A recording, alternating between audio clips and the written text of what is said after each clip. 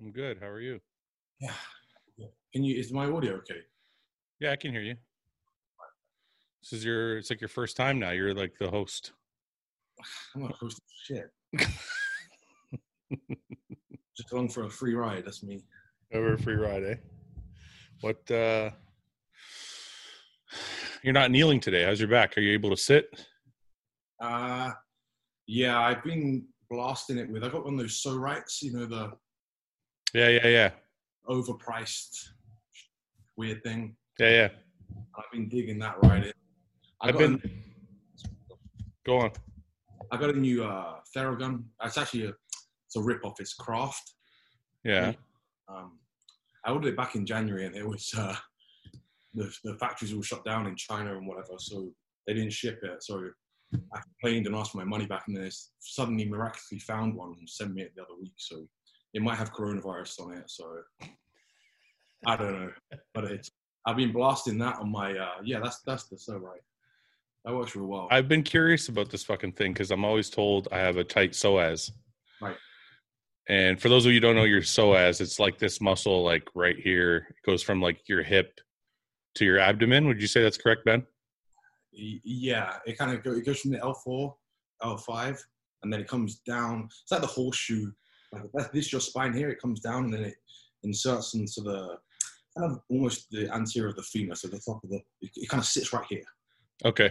Yeah. So that's what I mean. I always get therapists trying to work on it for me, but does this thing work? Because if for those of you who don't know, if you have a tight psoas, you probably have some quad issues or some back issues. Your lower back hurts. It could be that your psoas is really tight, and that happens a lot in bodybuilders. If you have manual, like if you get someone to strip that, it's the worst. Yeah, I remember Alvin Brown, the guy I used to see in Toronto.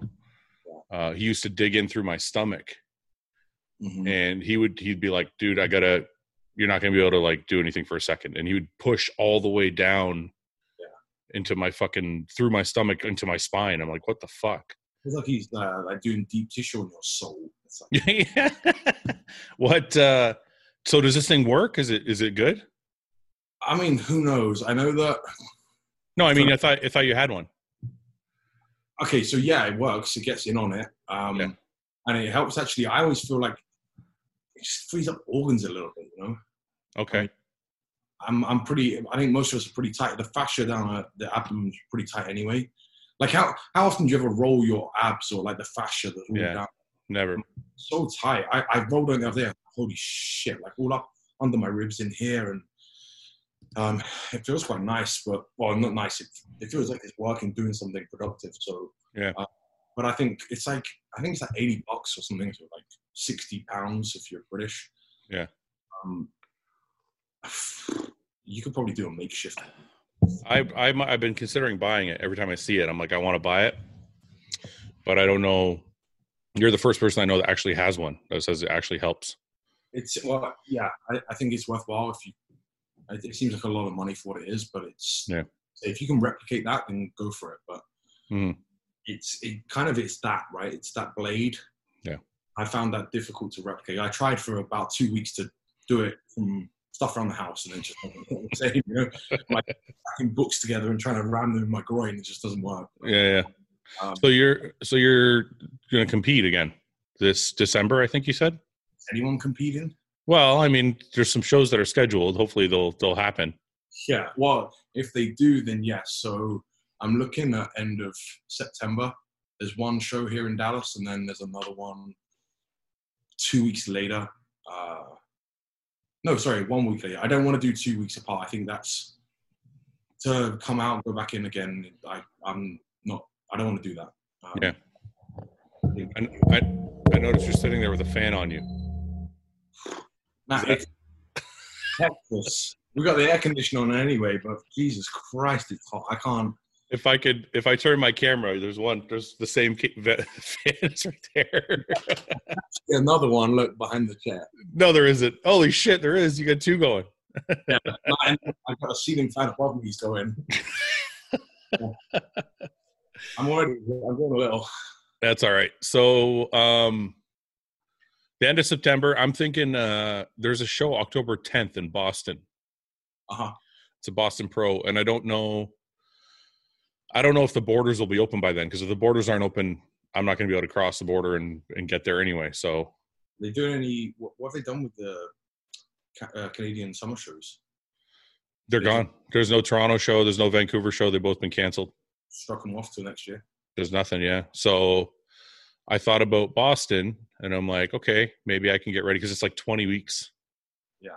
It's 20 weeks last Saturday, right? So I've been considering that.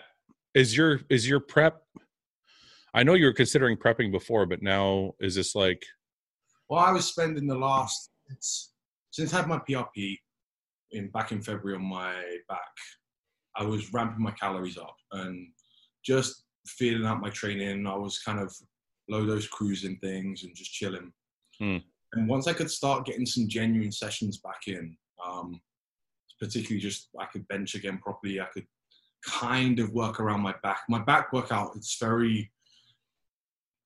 pathetic, right? So I like lifting heavy, but this one is, I couldn't train this with anyone else. I have to tweak and play, and it's very, I feel like my back is responding from it, to be honest. For the first time, I'm actually having to think about my lat.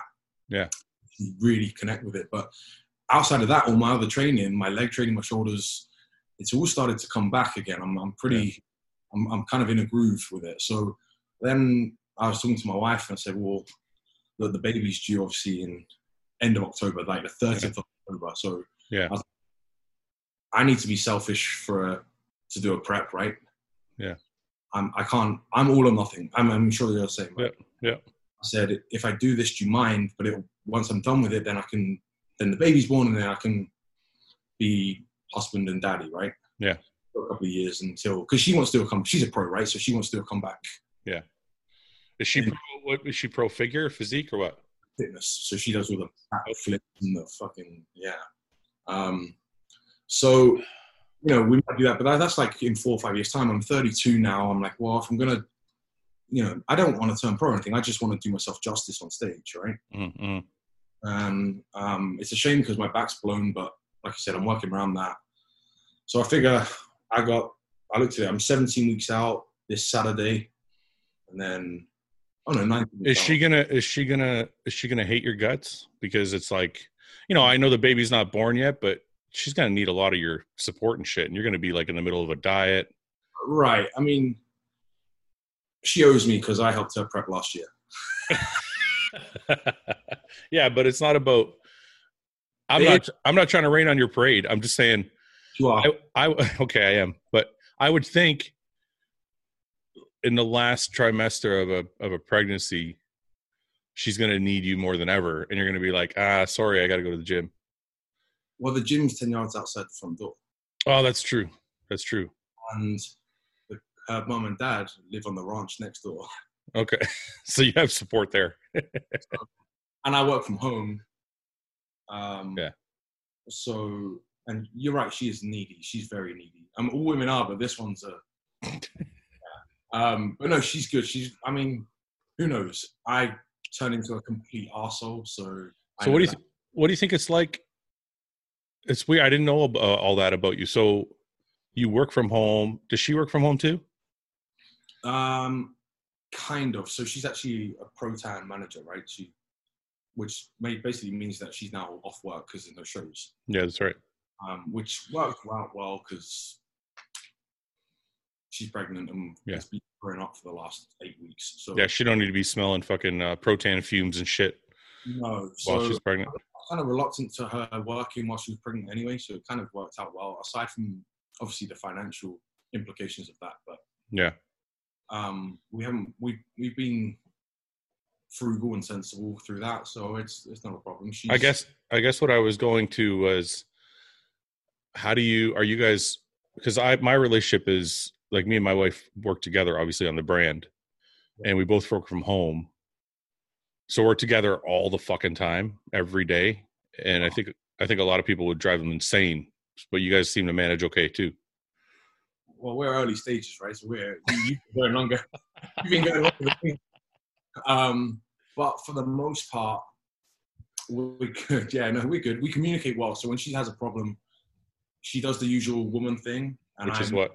which is not say anything, right? Which is bottle it up until it becomes a fucking explosion, and then I don't play that way. So I'm like, if you have a problem with me, tell me right there and then, and we'll deal with it right there and then.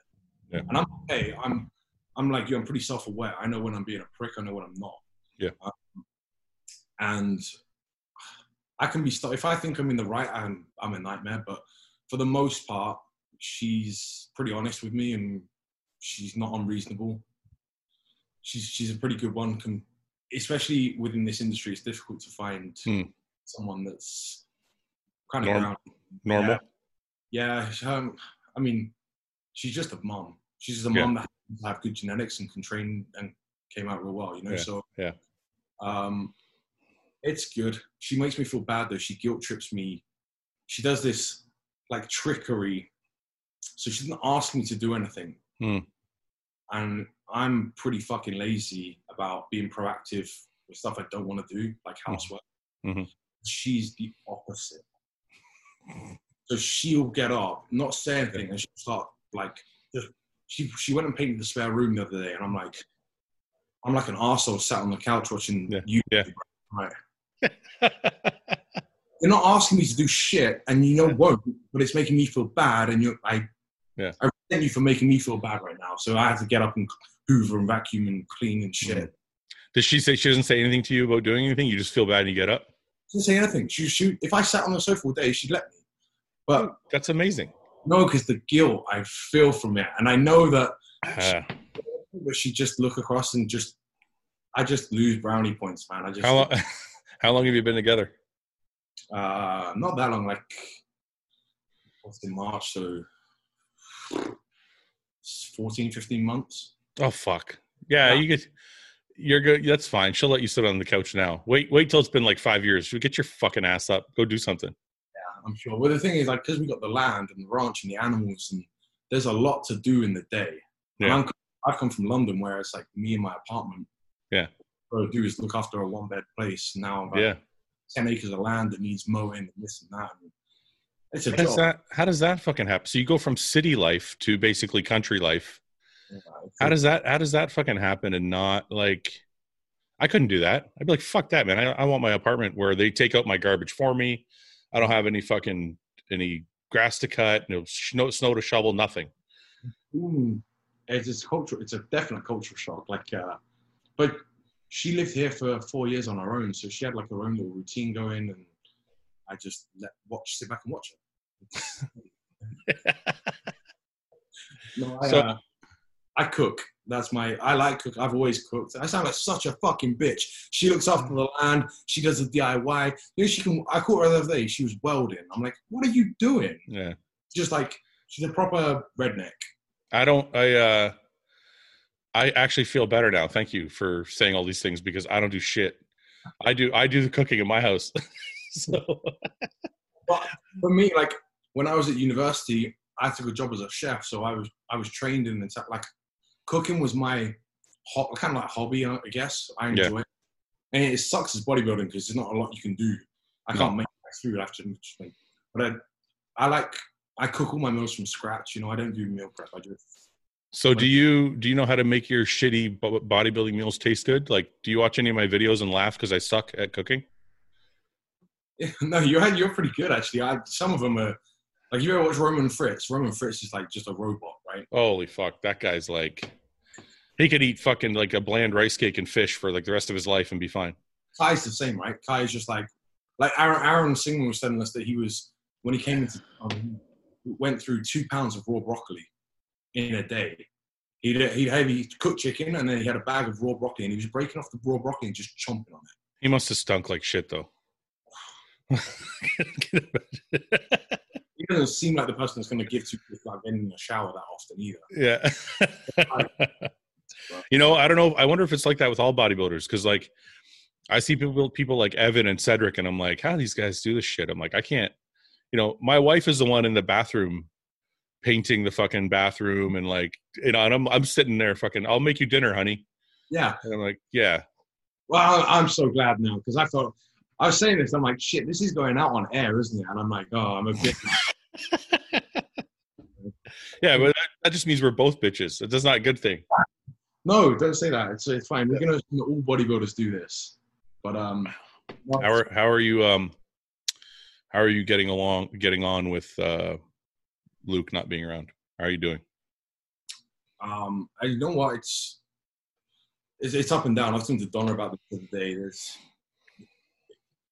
It kind of is a roller coaster through the day, and there's different times where when I'm busy and that's good. Like my client work has picked up now. The gyms have opened up, so that's good. And it's like yesterday I was just non-stop working. The day before, when I had a little bit of a quiet day, that's when it's more for me. And then especially when I'm in the gym, I train on my own. Obviously the gym's a house, so I train when I know there's no one else in there. So it's just me, myself, and I. And that's when things get in between sets, you know? Yeah, I can't imagine how that would feel because, I mean, there's a difference between my relationship with Luke and your relationship with Luke, obviously. And whoever's listening, who's out there who has a training partner that they've trained with for a considerable amount of time knows it's just a bond you build. It's like, my training partner's Paul, and we've been training together for 15 years. And it's like, it's a different kind of bond than if you just had a normal friend for 15 years. If you had a friend for 15 years, but you didn't train together, it'd be different than your friend that you trained together for 15 years. Yeah. It's like a deeper bond with that person. Cause you've sweat and pushed each other and like beat the shit out of each other for 15 years. You know what I mean? Yeah, there's that. But then there's also the times in between sets when you're talking about stuff and you'll hash stuff out and like even the non-training related stuff. Like, am I being an arsehole? My girlfriend's doing my head in. Like, and you're there for you hear each other's problems and you probably bust these balls and tell him he's being a bitch. Yeah. Well, we train really hard, so we don't talk in between sets. Oh, you don't? No, you guys probably, I don't know what the fuck you guys were doing, but sessions were 3-4 hours long. We have 5-6 minute breaks. I heard that about Luke. I heard that you and James were telling me that. I had no idea. I thought he was like this hardcore fucking don't talk to me. I'm gonna, break records with every lift, and he did break records with every lift. But I didn't know there was like an off switch where he was like. And him and I work the same way. So this is why it worked, because when we weren't sat on the bench, when we weren't lifting, when it was off, quite quickly we could switch it back on again. And we both worked that way. We found that out early on with each other. So we could chill, relax in between sets, completely off base. And then when it was time, come back in. And it's weird, actually, if you saw us, you remember, because a lot of people would go to, Dorian and Leroy. Like Leroy's very intense and in each other's face. Well, Luke and I, if you ever watched us, we rarely did that. I mean, sometimes we were like that, but a lot of left each other to it, and it's knowing when to come in. Mm-hmm. You time it right, because if I'd have shouted in Luke's face from the go, I've seen people join in with us. Yeah. I try and and they try to step up and they try to amp Luke up, and Luke's like, yeah. It didn't work that way for either of us. We needed a little bit of calm around us so that inside our head we could focus on. I'm like that. If there's too much shit going around, I can't focus. See, it's weird. It's like there's two parts of that I can identify with. I was never able to switch on and off. Once I switch on, once I get to the gym, I might walk on the treadmill with Paul for 5 or 10 minutes or whatever. We shoot the shit then. But once the first weight is lifted, that's like it. It's like a on switch, and I can't stop until it's like my brain doesn't calm down until the hour is over, the session's over. You know what I mean? I know what you mean, and I think I'd be exhausted from that, especially with Luke. It'd be 3 hours of mentally I'd be fucking trashed. Yeah, but I wonder if your 3-hour session wouldn't be a 3-hour session if you weren't taking 5-minute breaks. It's not because you guys were doing so much volume that you're there for 3 hours. No, I mean, don't get me wrong. I train on my own now. I apply the same principles. I'm done in an hour and 20, hour and 30, depending on a little longer to get some more warm-up sets, but sure, 30 maximum. Really? I was always confused by, or not confused, but impressed. It always impressed me that somebody like you or Luke could turn it off, have a conversation, have a laugh, and then turn it back on and go squat 6 plates. Yeah. That doesn't make sense to me. I'll tell you now, if I think to Luke would can't tell, so fucking I was about to say Luke will tell you this. He won't tell you this. So if you watch Luke squat, he'll go up to a bar and there's like this, or a deadlift, right? And he's in front of it. And every time, and I'd go nuts because I'm filming him, right? So I got my phone like this and I'd go record. And then my arm would get numb and I'd get a shoulder pump before he even got under the fucking bar. Yeah. I couldn't do that, right? He'd walk out. So say he'd rack the bar. As he walked out, I'm running literally under the bar, bang, bang, under, walk it out, squat. Because you don't want to psych yourself out. Too long, I fuck. Like everything, shit. I've been there, yeah. Like there's a guy out here that I train with, and he's great. He owns the Metroflex out in Weatherford, and he's super American. Like, let's go, bro! Like the whole 9 yards. Like, yeah. Fucking. And when it came to they're doing all the slapping on the back and shit, right? And he did that to me one time, and luckily it wasn't a big set. But after that, I said, hey, by the way, when I'm gonna go, don't touch me. Don't touch me. Don't shout at me, because you'll piss me off. And now I'm thinking about you, not the. I need to be focus. Yeah. And it's the same if I squat. If I take too long thinking about, okay, on this set, I'm going to try to, I've got to, if I think too much, it goes to shit. Yeah. I can psych not that I ever lifted as heavy as you guys, but if I am doing one of my heavier lifts for me, I can psych myself out. If I stand in front of the bar for too long, I can start to think it's too fucking heavy. I better stop. You know what I mean? Or I'll start thinking about injury, or I'll start thinking about something. A friend of mine taught me that. He's like, don't think so much, man. He's like, just get it on there, take a few breaths and go up and fucking do it. Yeah, there's a lot to that. I think you can, like you said, you end up psyching yourself out. I get a huge adrenaline dump if I think too long beforehand, and I want going on when I'm under the bar, not before. That's right. I'll crash. Yeah. And that's more the case where Luke and I would get in and get out, because I can't stay like that for too long. If I get like, I start to dip. And you remember, I put that thing I said about back in spring, summer of 2017. I mean, that was, Luke had just turned pro at end of 2016, was getting ready for the Arnold. He did that. Then he did the Vancouver show. I'm not sure. He did the Vancouver show of it. That period from January through to August, September, because then I did the British finals the end of that year. That period, if you go back through both our Instagrams, it's like 8 plate deadlifts, 7 plate squatting for reps. All these are for reps. Yeah. 100-pound dumbbells for reps. All of our lifts were at the end of the session.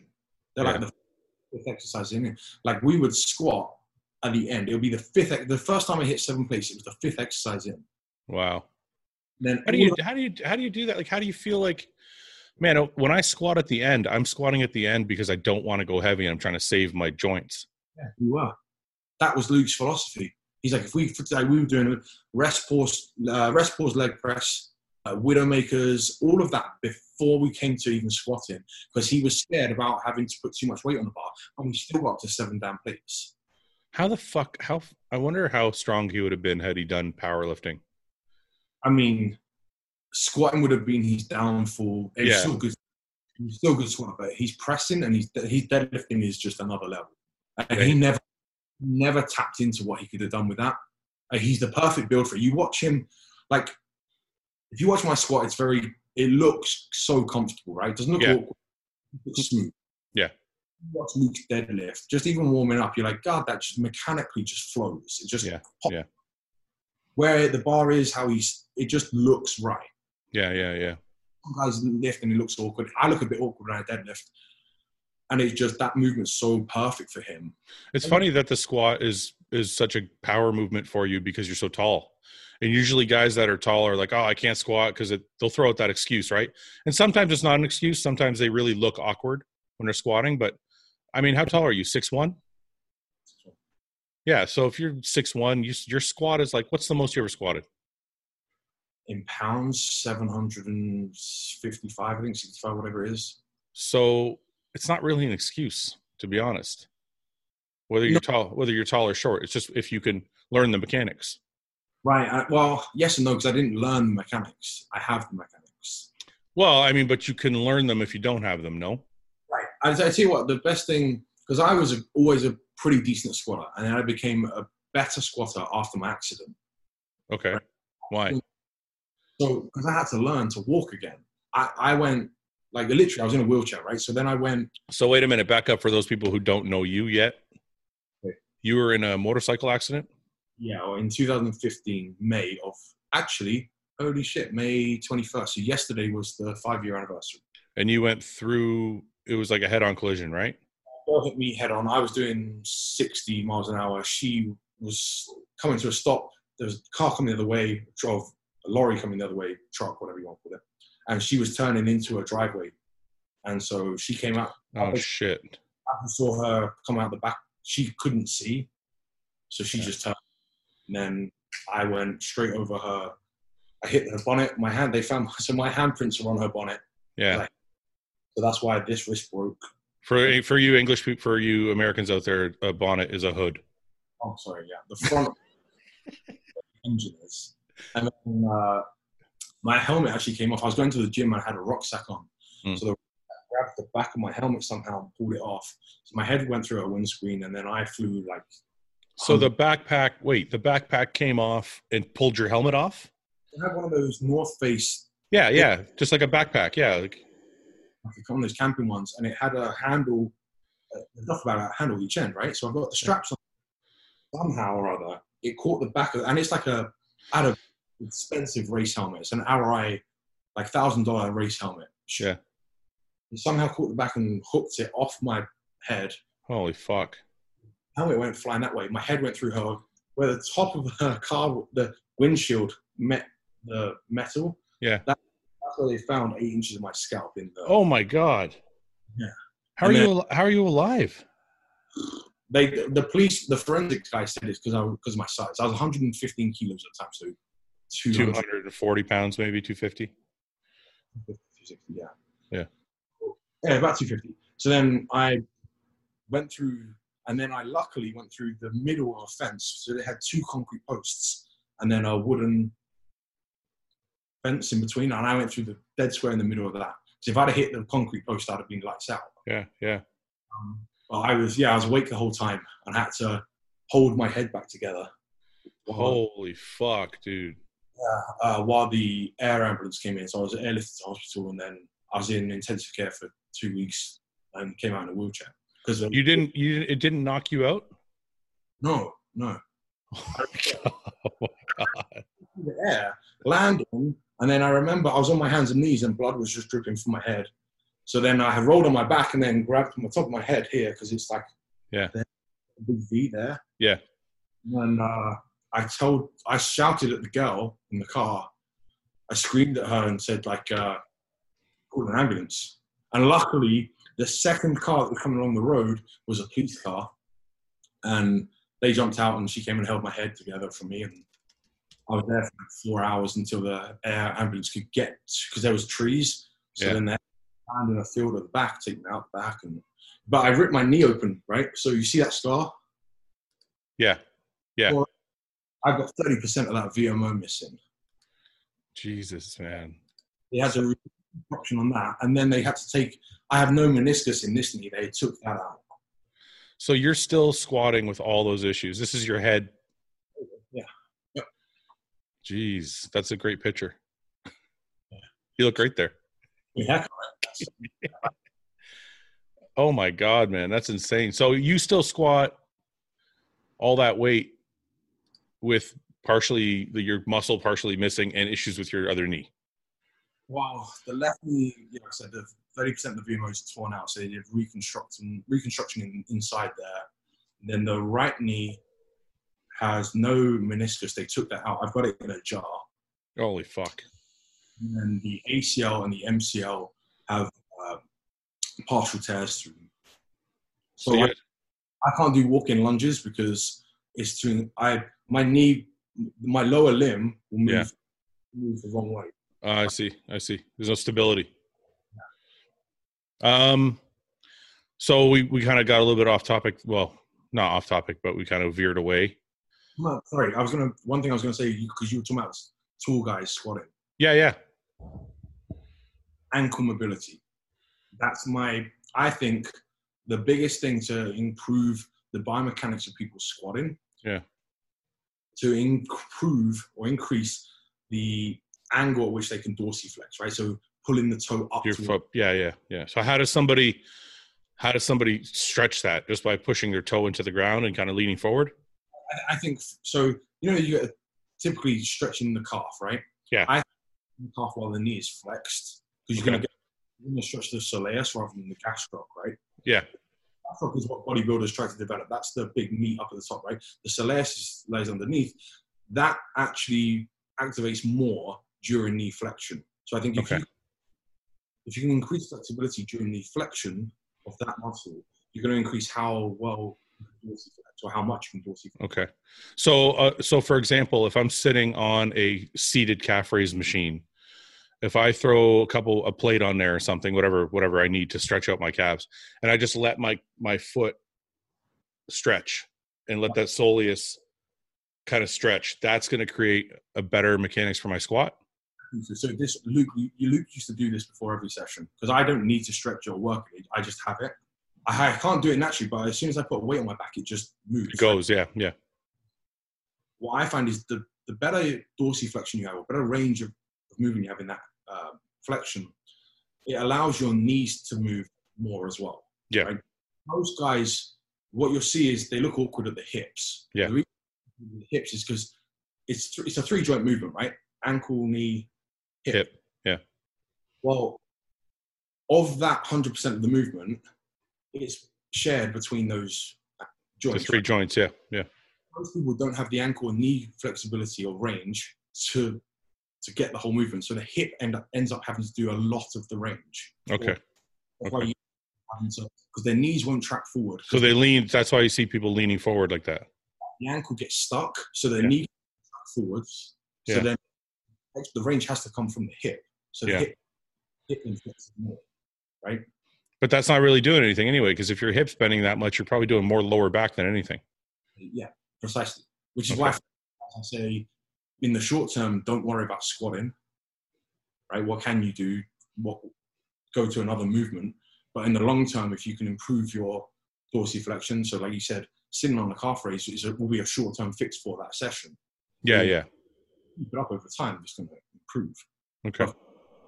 Increase the amount of movement your knees can travel forwards from the end. It will give your hips more space to sit in without. So I'm a very upright squatter.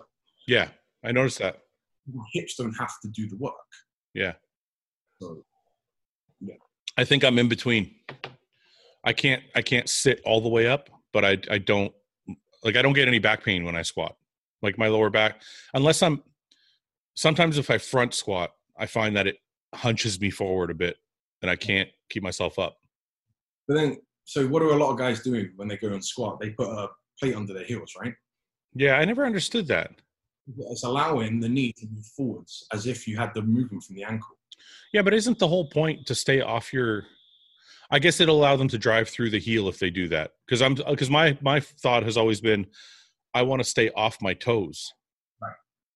But if I'm slanting my foot like this, then I'm putting all that pressure on my toe. But also because now you can squat more comfortably, it's all on the heel. Okay, I get it. You're going to increase the range, like I said, because you're taking the soleus out, right? By moving it up, yeah. The knee can move forward. I get it. But if you can do that without the plate, so that's your tib. Yeah. That's your tibialis. And then if that can move this way, flat to the floor, then you should. So for those of you who don't know, your tibialis is like your shin. Sure. So if your shin can move over the toe comfortably, you shouldn't use the wedge. Right. Because all people are doing by doing that with the wedge, they're shortening. They're allowing the calf not to restrict them, right? Yeah. So now the shin angle can move forward. Now it works. The knee now is forward, and the hip can come into the space below. It sounds like it might be comfortable to try. I've tried doing the, back in the day, they used to, before they actually had the wedges at the gym, they actually used to have like a 10-pound. I used to put 2 10-pound plates under my heels. Oh, I see. And then I got onto using lifting shoes, right? Yeah, and they have the wedge on them built in. Yeah. When I had my accident, this is why I said the accident worked out for me, because when I had my accident, I went back and the first time I walked into a gym, I was on crutches, right? Yeah. So I learned to bodyweight squat again, and I was just in Jordans, because a lot of time you see my squats, I'm in unlaced shoes, like you do. Yeah. Because I figured, well, I'm only bodyweight squatting, so why the fuck do I need to put on lifting shoes, right? Mm-hmm. I just learned to squat again in normal, whatever I was wearing. So that's how it helped. That's why I said it helped me to become a better squatter, because I left all the equipment and things that were helping me out. I left that alone because I was back to square one. I didn't need it. Yeah. I wonder. I've tried the. Not to keep carrying on about squats, but I just find it fascinating. So, I've tried the lifting shoes, and I've tried the wedges, and I've tried putting the 10-pound plates under my heel. None of it feels good. So, are you saying like if somebody could do it naturally, it's probably always going to feel better just to go flat on the floor? I would never. I can do it naturally. I never ever would try to put a plate under my. Yeah. I actually tried barefoot squatting for the first time this week. How was that? It was actually pretty awesome. You know, I actually thought this the other day. I nearly succumbed. I used to, back in the day when I was a little CrossFit dweeby. No offense to. No, fuck it. No offense to CrossFitters. Actually, fuck you. I used to wear the Vibram 5 fingers, right? I wore those back in the day. And so one thing that's a byproduct of wearing them, forget the training, my feet were like baby skin. Yeah. Oh my, it's like incredible. I could just sit in, it's like silk. Yeah. Coming out here, where we're out on the land all the time, my heels have dried up and started cracking. I'm like, fuck it, I'm getting another pair of those. And I'm going to start training them again because... Yeah. Even on a bench, right? When you dig your foot, like that feel you get when you're wearing them. If you wear the 5-finger Vibrams, I can't have you on the podcast anymore. Okay, I'm going to... I used to wear those, and when I think back about wearing them, I feel like such a fucking douchebag for wearing them. I'm just honest. I'm sorry. Like I just... Oh, 100%. Because if I saw somebody wearing them now, my first thought would be, look at that guy trying to get attention. And I feel like that might have been what I was doing. I have a neck tattoo. I can't really like... Yeah, you can't get any more attention. That's it. I'm in that camp anyway. Yeah. Anybody who has a neck tattoo, fuck it. That's what they're about. Just get the vibe and just go all in. Yeah, you might go. Yeah, no. But listen, so I did your workout. Remember we were talking last week, and I still can't do it the way you do it. Like I don't know how you guys, like honestly, the volume plus the weight, I don't understand it. Like when you said to me, do a bunch of leg extensions and then go squat 4 plates, I was like, fuck, I can't. I just can't. Like number one, the biggest reason is just I'm scared to get injured, right? Like I'm not 30 anymore, so it's a little different for me. But I tried it with my own. I lowered the weight a bit. Fuck, dude. I went barefoot. I did, the Tom Platz sissy squats, like on the hack squat. Yeah. So I did those first for like 15 reps, and then I got into the squat rack barefoot with the safety squat bar, and I did like another. That's not the same. That's way worse. That's why? Why? Tom Platz hack squat like that, it doesn't compare to a leg. A leg extension is a piece of fluff. Dude, my legs are fucked today. Like I woke up, I remember like I got home. And I've actually, to be honest with you, I left the workout and we did a bunch of cluster sets and shit. I left the workout and I thought, I don't know, maybe it didn't, because I'm really basic, dude. I go squat, leg press, hack squat. I don't do any weird shit. The whole workout was weird because I was superset in quads and hamstrings the whole workout. And I was doing cluster sets and I was just doing different stuff. I was doing some one-legged stuff. Anyway, I got home and I'm like, kind of legs are kind of sore. I woke up the next morning and I went to like roll over, and I was like, oh fuck. It was like, I'm like, I did something. I did something. Like my quads from the fucking knee to the hip just sore. Like, so. Wait, for me, sorry, the glute. It's what? What we said last time, when we do high rep squats, it's glute. Your glute fires up. Yeah. It's all right here. When you superset. Yeah. So if you guys are listening, you want to try this out. So I was bragging to Ben last week that I squatted 4 plates with a safety squat bar, and he laughed at me and said it was nothing. And he said, do that. He said, do a set of leg extensions first and then superset it with your 4 plate squats. And just to emphasize the point, he fucking posted it. Like, I think he posted it like 2 days later. So wait, I think it's here. I gotta. So yeah, we can just show people. See how skinny I am in that. I was in a prep. I was 4 weeks out of a prep. I don't know which one. 1 second here. I'm going to share my screen. That's how you whiteys. No, which one? Whiteys. Oh, it's this one. That's right. So I was making fun of him because he was wearing these white fucking tights. This screams like I need attention. Yeah. Correct. So he did this first. You do the leg extensions, like I don't know, however many reps. And then he goes over here and that's 4 fucking plates. And you're squatting. And I'm like, I couldn't do it because after the set of leg extensions, my quads would be so fucking pumped. I couldn't do this. I don't know how you manage. I do think so. Luke, this wasn't with Luke, right? Yeah, yeah. I saw a video of Big Ramy training before, and he couldn't do this. Yeah. You guys are a little different.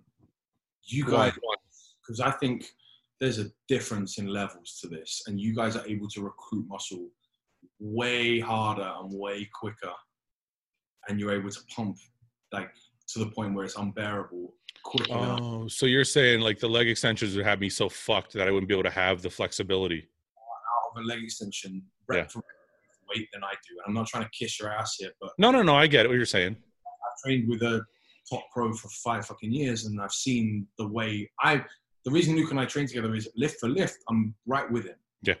And a lot of times I'm not swinging, ripping the weight around. We're doing it pretty precisely. What he gets out of a rep is far exceeds what I can. Yeah, yeah.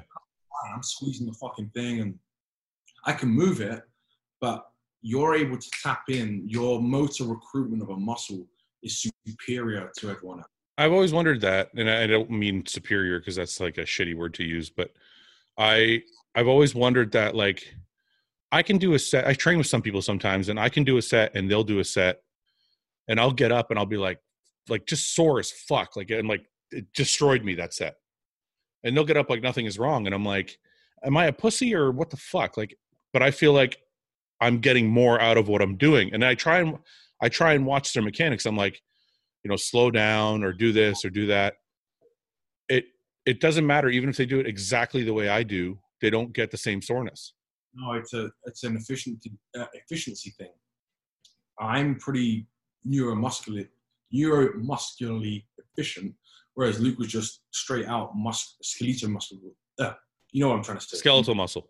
Right. He's efficient. Yeah. I'm efficient at recruiting effort, like contraction, but he's able to localize it. So let me explain that to people who don't understand. So I went and saw a therapist once. I'll break it down with the story real quick. He laid me on my stomach. Alvin Brown actually he used to correct my neuro pathways. He would call them. He's like, because he said your neural pathways are like a highway throughout your body that allow everything to fire efficiently, and I think that's what you're talking about. So he would lay me down on my stomach and then pull on my heel, like he would have me do a leg curl and then pull on my heel, and he'd be able to pull it right down. Then he would adjust my hips and adjust my back and stuff, and then try and do it again, and he'd be reefing on my heel, and he couldn't move, like he couldn't bring it down. And I would ask him why. I was like, that's so fucking weird. You didn't do anything. He's like, that pathway wasn't firing. He goes, and I'm like, so I asked him, I said, is that why some days I go to the gym and like 315 on a bench feels heavy and other days 315 feels like nothing? And he goes, that's most likely the reason, is that things aren't firing properly and you're using more muscle and strength than you are contraction. Does that all kind of like make sense to what you're saying? Yeah. In a simplistic way. Yeah.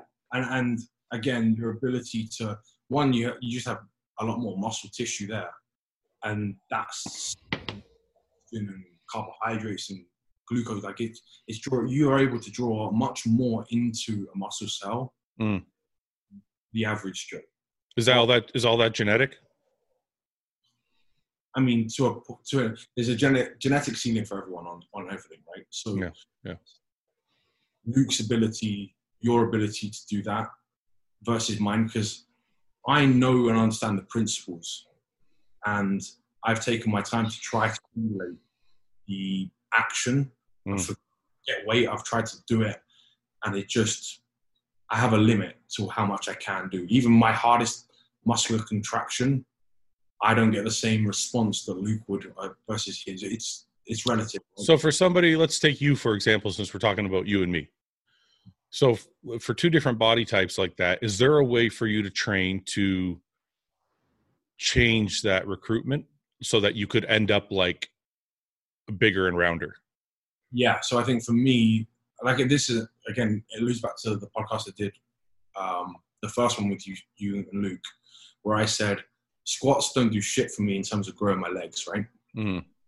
Efficient with it. That's right. Me to grow my legs, I've got to go and find something that I'm not efficient at doing. I see. I'm going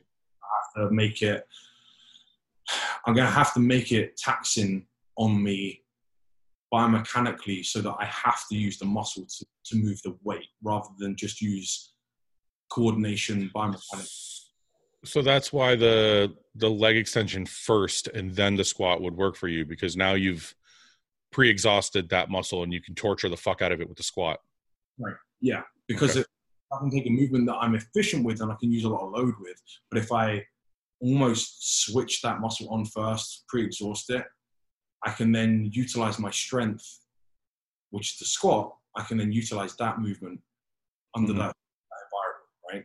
Why do you think, so the last leg workout, and we're going to get to some questions after this because there's like 300 of them and we haven't done one yet. So we should probably do some.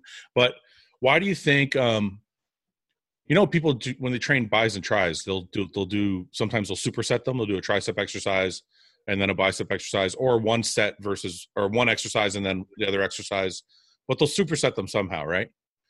Why do you think that doesn't apply to legs? Because on Wednesday I did that. I supersetted set for set. Like I did a one-legged leg press, and then I did superset it with like hyperextensions for hamstrings, and then I did like a hack squat, and I superset it with a leg curl.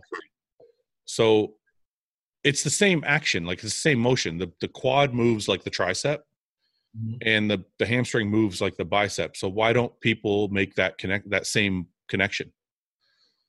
They do, don't they? I don't think so. Most people will do like 4 sets of quads. Yeah. And then they'll do like 1 set of hamstrings at the end, and that'll be their hamstring work. How often do you see people doing like full hamstring workouts? And if they do, I find it strange because you wouldn't do just a full bicep workout. You're going to do biceps either with back, or you're going to do it with your triceps or something. But for some reason, for legs, we don't stack them together the way we do with arms. It's a much larger body part, right? You take your quad versus the bicep. Yeah. Even if you're just going to go super basic, compare a bicep curl with a line leg curl. The metabolic neurological demand from the hamstring curl is far superior to the bicep curl, right? There's so much more muscle. It's too much. Even if you're 150 pounds, your legs are bigger. Your legs have more. Yeah. Right? So I think there's that part to play in it. And then the oxygen debt you're going to create by doing that is going to be savage, right? Maybe. So this is what I did on Wednesday, which I found worked very well. So I did a Q&A with Jay last week or whatever. And Jay was talking about how he never went to failure. Yeah. Like he would go to failure, but not really. Like it was just like when his perfect form failed, that was the end of the set. And he never trained with a partner, so he didn't do forced reps or any shit like that. And I'm like, okay, you know what? Maybe that makes sense. So I took that. And then I took the conversation I had with Patrick Tour, about cluster sets, and I kind of combined the two things. So I was training quads and hams together, but none of the sets were past 90%. Right. But my legs were fucked. Well, that would be the only way you could do it. If you train set traditionally to failure, game over. You're going to do, maybe you'll get 2 rounds out and you'll be fried. Yeah. It was a calculated decision though. I'm like, you know what? I'm going to see if I can recruit more muscle in a better way without torturing the fuck out of myself. And you know what? I don't know if this will work every week. I don't know if it was just because of a change of stimulus or what, but if it does work every week, I'm going to keep training like this because my knees felt better the next day and my back felt better the next day. Like it was better than going like all out to failure with heavy weight, because I wake up the next day and my body feels all fucked up. Whereas this time I woke up and my body didn't feel fucked up. My muscle felt like just destroyed though. So I agree. I actually train my limbs that way, if that makes sense. Your arms? Both our legs and your legs too? I train pretty, like I say, take the squat out because I only squat for my ego. Yeah, that's not good. I like squatting. No, just, okay, maybe ego's just for myself, right? Well, it feels good, yeah. My wife will tell you this. If I have a shitty squat or I can't squat, I'm in a bad mood for a whole week. If I have a good squat, my demeanor, everything, a million times better. It's just. What are you going to do when you're 40? You can't squat anymore. There's going to come a time where 7 plates is not going to, you can't do it anymore. I'll just squat 5 plates for them. But just outside of squatting, all my other generally supersetted. Either, like you said, A1, A2, or A, B, and then C, D, flip-flop. Yeah. What I'll do now with them, I actually think I've got to put another leg day in. I think I've got to put a fluffy leg day, a volume leg day in. Yeah. I've got to have a heavy one, and my legs are way off where they were. Mm-hmm. Let's get to some questions. We've been on for like an hour, and I kind of wanted to do that just because I want people to kind of get to know you more than they already do, or those who aren't familiar with you. I know, they're gone. So, but we have, there's 313 comments here. So I'm just going to go through, not all of them are questions. Some of them are comments. I think people are happy that we're going to keep going, that I'm going to keep the show going. I'm not sure, how I'm going to do it, but you've been debating that, right? It's just hard, man. Cause it's like, this show was my connection to Luke, and it was really weird. I don't know if Luke had this effect on everybody. Like I'm sure you had it with him because you were his best friend, but does everybody feel like he was like, we had a really good chemistry, like when we spoke? Is that something he just has with everybody? Because people would comment, be like, you guys are like brothers, or you guys are like an old married couple. And I'm like, it kind of felt like we had a really good chemistry on the show. And I'm like, is that just because he was easy to talk to and he was like that with everyone? Or he's a pain in the ass to talk to in general, because he doesn't really give people a chance to speak. He used to do that to me all the time. So he would never engage in conversations unless it was something like this. Yeah. And he's very good at doing stuff like this. Yeah. I used to go, fucking hell, like when the record button goes on, he's game on. It was incredible to watch it. Be like, what? Not that he's different. He just dialed it up from 7 to an 11, right? He just yeah. But you guys more so, because he's done a podcast with tons of other people. Yeah. I only started off with the first one, and it was good from day one, right? Yeah. Chemistry, you're right. You did have because me when he came back from where did he meet you? It was out in California, right? It was in LA Fit Expo. Right, and he came back and was like, "Fred's a grumpy shit. He's really blunt, because Luke is super blunt. Right? Yeah, I know. Same as me. So from that point on, he already was figuring out that you had a similar attitude. Yeah, but that's the thing, is I'm trying to figure out whether what special or not. Is that what you're trying to say? Whether say it again. Whether you're special or not. No, I don't want to. I'm not. Yeah, actually, wait. You know what? That's actually exactly what I'm trying to figure out. I'm trying to figure out if there was something special about our show or not, and I guess time will tell, because I'm struggling with. You know what you struggle with? You're like, is the show going to be as good? Are people going to like it? Or like, because it's like people don't realize this, but this podcast to me is like my bodybuilding career. Right. I feel I treat it the same way. I get nervous before the show. I want to make the show really good. I want people to really like it. I want people to benefit from what they're listening to. It's not just like, who fucking cares? Like, so when I realized the level that me and Luke had reached as far as like people actually enjoying it, I'm like, it's scary to think, can I reach that level again? Even if the show's different, because it's not going to be the same, right? Luke was Luke. But even if the show's a little different, I would still like people to enjoy it that much. I mean, I think it would be the other way around, right? So if you and Luke fell out and Luke went off and did his own show on his own, it wouldn't have created the same. The two of you, a good combination, you know, it worked really well. So you're not going to replicate that anytime soon, and I wouldn't try to either.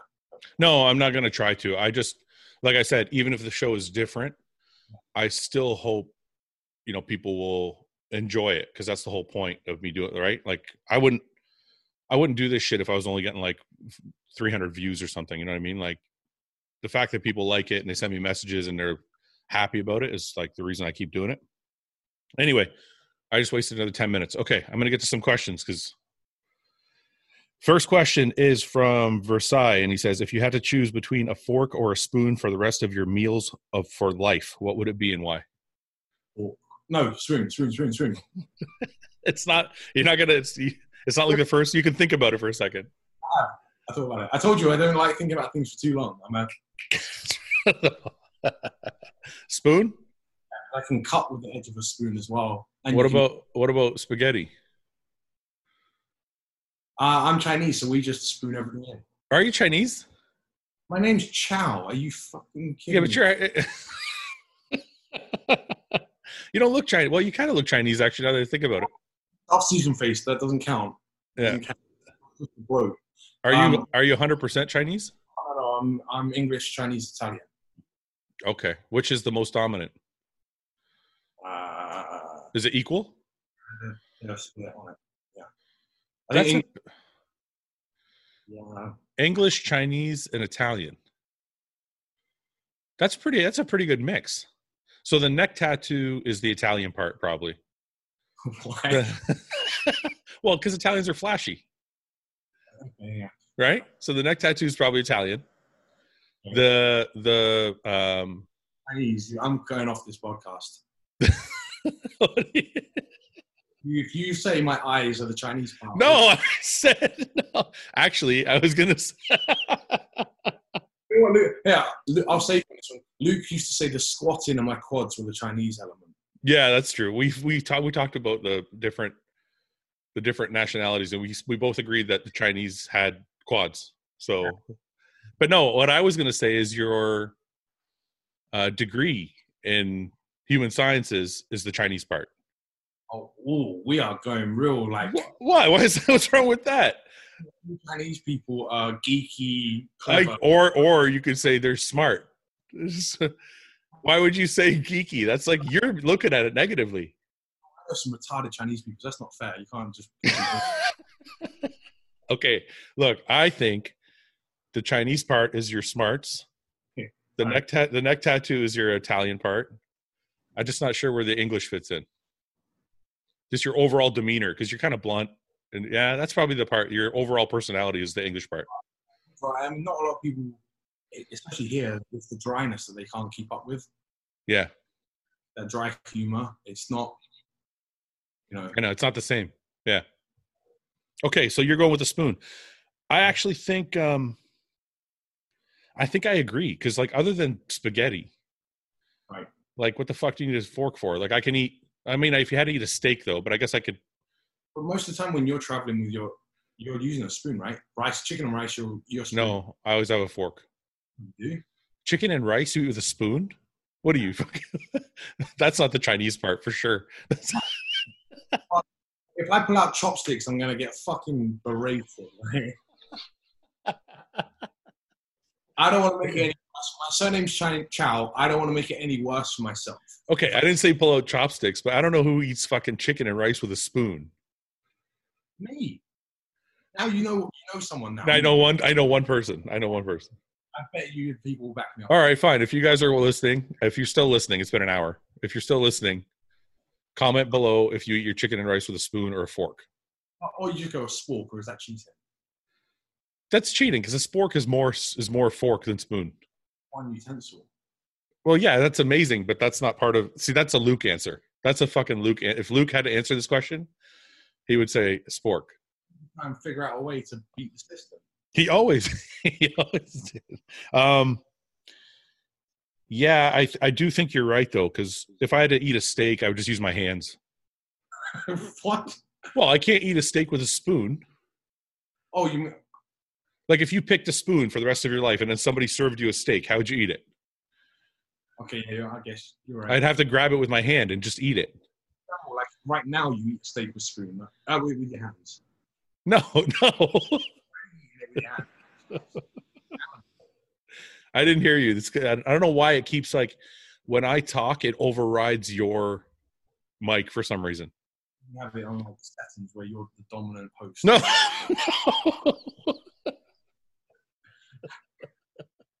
Because I'm the Chinese guest. No, that's not why.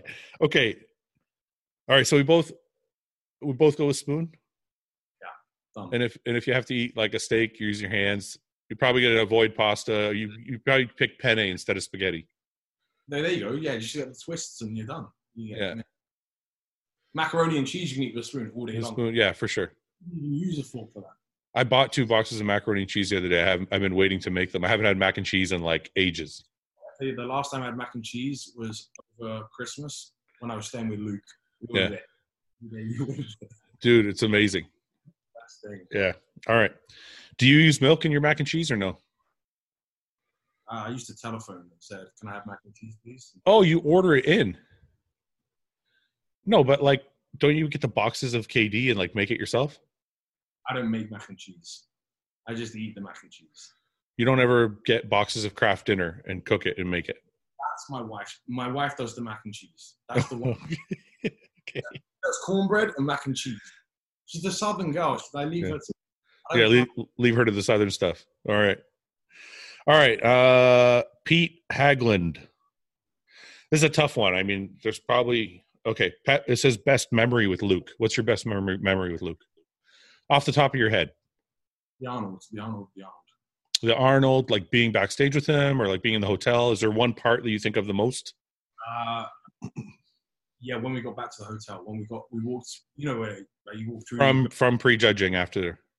No, from the finals. Oh, from the finals. Okay. And then we went upstairs to shower up, and we both got in the hotel room. Actually, yeah, after prejudging and the finals, but more so the finals because it was confirmed. Then he got third. We came up to the hotel room and we did a what the fuck moment. Like, what the fuck is happening? Yeah. I think we were both semi-naked because we were getting ready to shower up. Yeah. In front of each other, like, it was like a American teen movie where there's 2 guys in a room like screaming at each other. What the fuck? Kind of. It was. That's pretty awesome, man. Those are some of my best memories. You can't, especially if it's your training partner. When I won Orlando, it was the first pro show I won. I'd taken so many seconds and so many thirds. And Paul was like convinced I was never going to win a show. I almost was convinced I was never going to win a show. Because you're just second and third all the fucking time. And I'm like, what the fuck, right? And I remember winning that show. And my wife came up and gave me a hug, and then I called Paul up to the stage. I was like, come on. So he goes, they had the seating, they had the seats where they unfold the seats and they put them all out in like in a hall. He fucking just blowing seats out of the way. He crashed all the way up to the center of the fucking hall to the stage, and he was like the proudest. It was like he was my fucking wife. He was the proudest person in the fucking auditorium. I can speak on that. Like, I think I was happier for Luke than he was for himself. Like, yeah. Dusty put a comment on my post up the other day and when I said about training partners, and I put that thing up, and he commented on it, and I wrote back. I said, it's a place few of us will ever be in, or lucky to be in, where his reps and his sets meant more to me than my own. Like, yeah. Especially when I saw his trajectory, I really just I'd do my stuff on my cage. Now we're focusing on you. I was invested in that as much as he was, and yeah, so I know how Paul felt. Yeah. I honestly think Paul was happier than I was that day too. I'd never seen him he was like beaming, like as if he won. And it was crazy. But I think that's what I meant when I said before that the friendships you build when you fucking, bleed and sweat and fucking, you push yourselves it's different than just a normal friendship. There's like more that goes into it. So it's the same thing. Like, I don't know if this is a weird analogy or not. Say you and Paul were at a bar and a guy came up to you and said, hey, let's go outside and fight. One of you.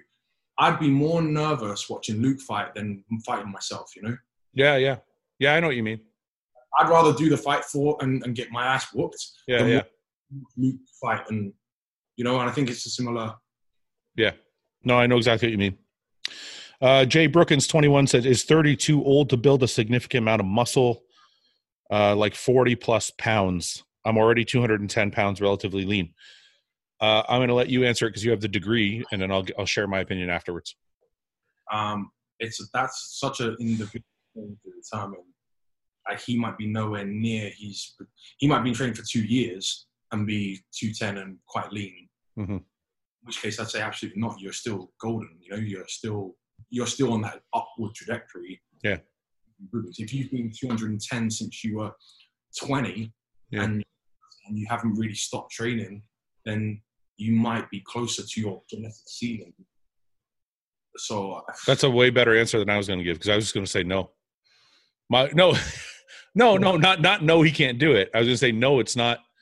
I was going to say no, it's not your ceiling. You totally can fucking reach it, because I think when you're 30, you're still, dude, my prime, and that's why it used to bother Luke when I used to say he was in his prime, because he was 31 or 30, I think. But I think from 30 to 40, or especially 30 to 35, I made my best gains muscularly. Yeah, well, I'll backtrack based on what you've just said somewhat. Look at all of the bodybuilders outside of the freaks, outside of a Phil. Yeah. Look at Sean. Look at Bonac. Yeah. Guys, after 35, were doing damage. Before they were 35, they weren't doing it. They were on, but they weren't doing much. Yeah. I agree. No, I don't think 30 is too old to build muscle, but I do agree with you too. If you've been 210 pounds for like 10 years and you've tried everything and done everything, that might be your genetic limit. It's all going to depend on the person. Foggy Sky 1987 says, I know it won't be the same. And oh wait, this is just a comment. Sorry, guys. Another comment. Chase Iron says, a favorite type of whitefish. I like tilapia. I really like tilapia. I don't know. I actually used to like tilapia, and then when I found out it was only farmed, I stopped eating it. I don't know why, because I'm not like a super health geek, but like I use sweeteners and shit. I don't know, but for some reason I was like, when it was explained to me how tilapia was fed, I was like, it's kind of gross. I don't want to know that. I want to stay in the ignorant camp. Ignorance is bliss. It's like eating hot dogs. Orchard shitty tilapia. Yeah. I'll be happy. Yeah, don't eat hot dogs. I love hot dogs. They're delicious, but I don't want to know what's in them. But anyway, the whitefish, I eat sole. I eat wild caught sole. It's like, I love it because you can get like a huge bag from Costco and they come in individually packed like fillets. And it's really thin, so I just cook it in a frying pan and just throw 4 into a frying pan, and they cook like super fast. And they're not too fishy. And honestly, actually, lately I've been eating them because I got sick of chicken. I'm like, I just can't eat chicken anymore. I'm the same. I'm battling. It's killing me. And I can do I do a little less protein with the fish. I only do like 4 fillets, which is only like 8 ounces. But for fish, 8 ounces is not a lot. But I do fucking like 350 grams of rice with it. So it's like I can eat way more carbs and the protein digests the whole meal digests super fast. So. And any fats to that, right? You're just going straight. You said you don't add fats really. Oh no, I add like a small, usually like the grocery store avocados are like that big. It's like a little smaller than a tennis ball. So I'll add like one of those.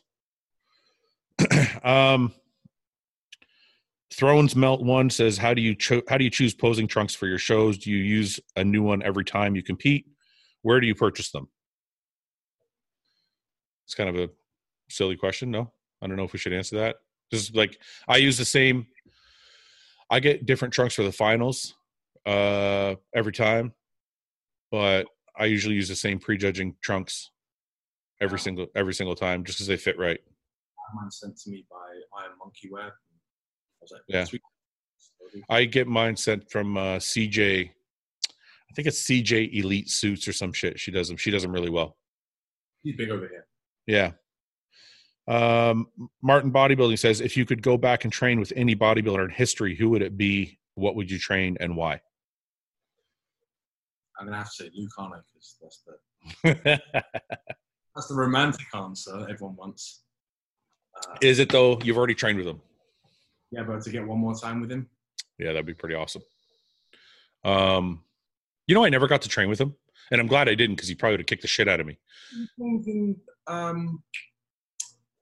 No. Fit Nation, you were in. Is it Fit Nation? Oh, that's right. We did the chest workout together, but it wasn't really. I don't really consider that me and him training because there's like 4 of us. That counts. Still? No, it doesn't. No, it doesn't. No. Would you train with 4 people on a regular basis? No, but if I trained with Arnold Schwarzenegger and 2 other people, I'd still say I trained with Arnold Schwarzenegger. Yeah, you could technically say you train with them, but that's not real training because real training is like me and you go to the gym and we fuck shit up. Not like me, you, and 2 other guys go and we're talking between sets and fuck around and like it doesn't feel like a normal training session is what I'm saying. I used to train. That's true. I just yeah, I guess you can count that. I mean, we train chest together, but yeah, I never got to get like a hardcore session in with him because on that same trip, we went to Metroflex Long Beach, which is my favorite. That place is awesome. Dude, it's literally my favorite gym I've ever been to. So we go to Metroflex Long Beach. I ended up not having to train. I was happy to train with Tony. You know, Tony, I think it's Seminot or Seminot. He's what's his fucking name on Instagram? I got to look it up now because he's insane. Like people think he's like real world tactical. You know who that is? I don't know his surname. I can't pronounce his surname. This guy. Yeah, he's crazy. Dude, he's insane. He's insane. Like, he's not even like a huge guy, but he's fucking strongest. Like, look at this, 4 1/4, no problem. And I think he's in his 40s too. Yeah, and Special Forces, Marine. Yeah, he is. He was telling us stories about when he was on a tactical team and all this shit. He's super interesting, and I got to train with him, which was awesome because he's got my same mentality. He was like, go, go, go, no sitting around shooting a shit. The same beard as well. The same beard, yeah, the same beard. But yeah, I didn't. And then Luke trained with Brandon Beckrich, I think, and Ed Koo.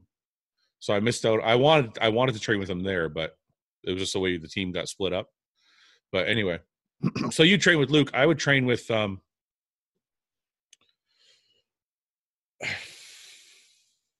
don't know. When I was healthy and like crazy, I always wanted to train with Branch. you wouldn't be healthy after. I always, if I could train with Branch when I was 30, I think I could hang.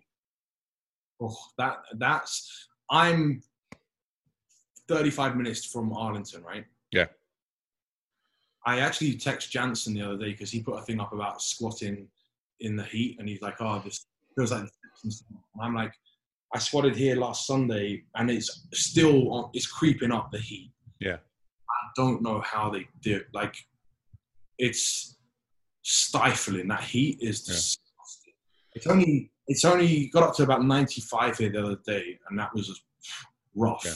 I had to check when I train in the day because it's too hot after 2, 3. Yeah. I don't know how they did it. It was funny. I went in there for a photo shoot. It was like 2008 or 9.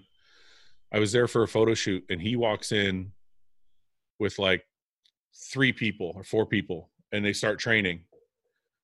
And I'm watching them, like we're doing the photo shoot over here, and they're training over here. And I'm watching. I glance over once in a while, and I'm looking, and there's one less guy. And then I look over again, like 20 minutes later, and there's like 2 less guys. Like, what the fuck? It's like guys just kept falling off, like they couldn't finish the workout. And Milos was telling me a story about Ronnie in there. Yeah. Down here, and they were training together. Milos did the first day with him, and then he said that the second day Ronnie came to pick him up at the house, and Milos in the kitchen. He wouldn't come out. Yeah, man. I think sometimes I think how hard you are depends on where you came up. Because if you came up training in that gym, it's probably not, you obviously have to train hard, but it's probably not crazy. But if you came from some cushy ass club and tried to work out there, you'd be fucked. Game over. Yeah. All right. Pretty frequently when I'm in a hurry in the morning, I'll drink my egg whites. Is this the same as cooking them? I'm assuming probably not. How do you feel about it? Not this. In fact, I read, do you follow the Gorilla Chemist? Yes. Well, I don't follow him, but I know who he is. He put up an article. It's 51% absorption from drinking raw egg whites compared to 92% or 91% cooked. Amazing. On the page, it's within the top 10 lines of his recent posts. I read it this morning. For some reason, I was up at 3 a.m. this morning, and when I sat in the living room, and I happened across it. So he put up the studies that back it up. It's not the same. You need to cook it. So let me ask you. So in my opinion, I was going to say, no, it's not. Like you have to cook it. I've always said that. And people are like, why? It's the same thing, blah, blah, blah. I don't think people realize that there's enzymes that are released when you're chewing your food, when you all that help you absorb your food.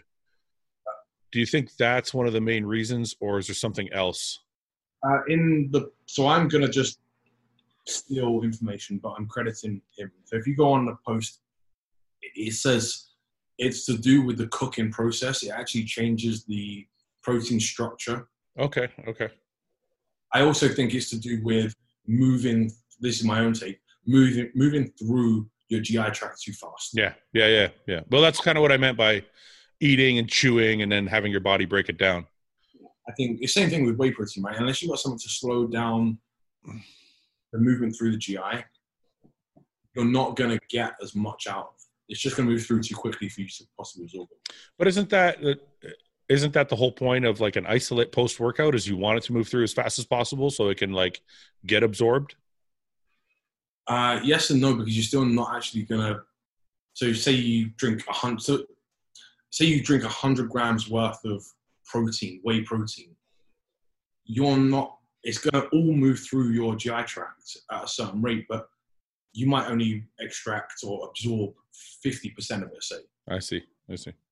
Versus, but that's going to be, you still want to get that through quick. So you're still getting 50% of that through quick. So if I'm drinking a 50-gram shake post-workout, I should assume that I'm not getting all 50. I would say so. But then if you're going to, how many times do you have a whey shake and then wait 3 hours to eat it? No, I don't. Like lately what I've been doing, because our intra-workout at Hostile has EAAs in it. So I drink the intra-workout, it has EAAs and carbs in it. And then post-workout, I do 1 scoop. I don't do a shake. I do 1 scoop of EAAs. So I don't consider that a meal. I just drink my I drink another 10 grams of EAAs post-workout, and then I have my meal like half an hour after that or 20 minutes after that. But you also should, if you have carbs with it, even if you're having like cyclodextrin, which is highly absorbable, yeah, that's going to increase how much you absorb of that protein because it's going to act as a carrier, right? Yeah. Yep. But that's the whole point, because people ask me like, why did you put carbs in your intra-workout? Because some people don't want carbs. And I'm like, it's only 20 grams. Yeah. It's just to help shuttle nutrients. Right? So that's why I put that. But post-workout, I don't add the carbs. Post-workout, I just do just the EAAs. You think I should be adding carbs to that as well? I mean, I'm not trying to teach you to suck eggs here, but it's what works for you. I just think you can increase how much you're taking in that meal. Like how much you're absorbing of that shake. Mm-hmm. I would question. But let's not say a shake. Let's say you're just doing a scoop of EAAs. So it's like 8 grams. Our one scoop is 8 grams of essentials. Right. And then those are waiting, and then you're eating in 45 minutes to an hour. I wouldn't or even change anything from that. Yeah. Yeah. Not even 45 minutes. It's basically drink it. And then as long as it takes me to cook a meal. Yeah. Yeah. Okay. What's your opinion on hiring a coach and being contacted by someone from their team, but not the main person you wanted to work with? This happened to me when I was contacted by John Meadows, and I was turned off by it and decided to go for it, and decided not to go for it.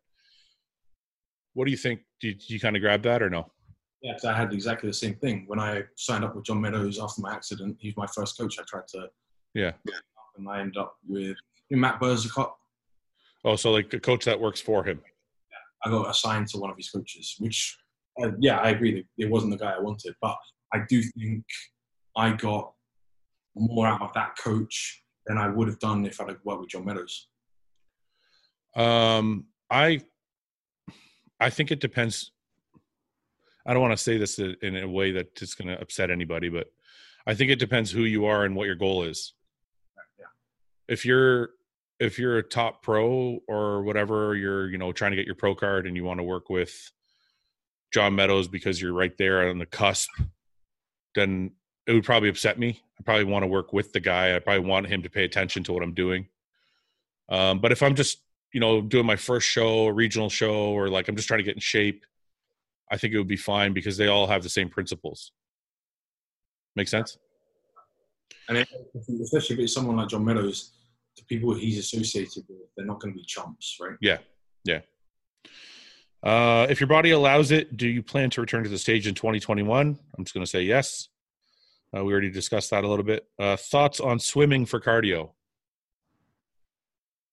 I can't swim. I sink like a fucking stone. Otherwise, I would. I'm the same. I can't swim for shit. But I did read some.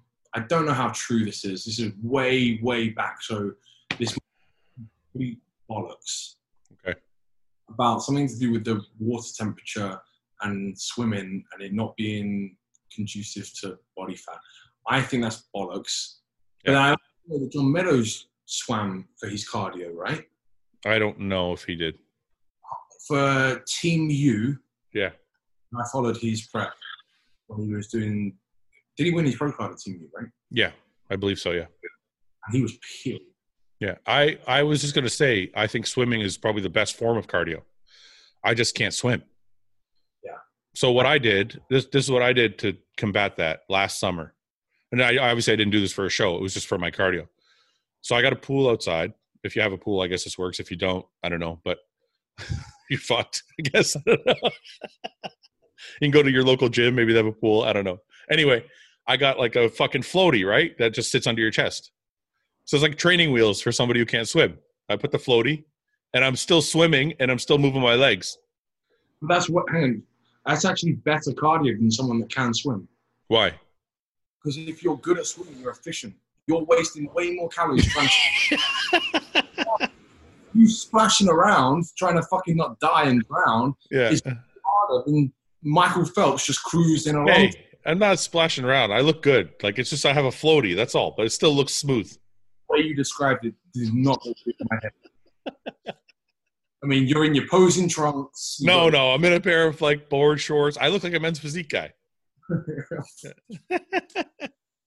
No, but listen, okay, in all seriousness, even no matter how bad it looked, honest to God, because I can't swim, right? Like I can swim like a very short distance. I can survive. Yeah, let's put it that way. But doing it with the floaty under my chest, like swimming back and forth for laps, dude, it fucked me up, man. It's not easy. Oh, but do you see what I mean by an inefficient? This is why cardio, if you're doing a prep, you have to start with cardio and then you have to increase it because you become fitter and more efficient at 30 minutes faster. That's right. Start doing something. Yeah. You'll burn calories by doing it. I get you. Makes sense.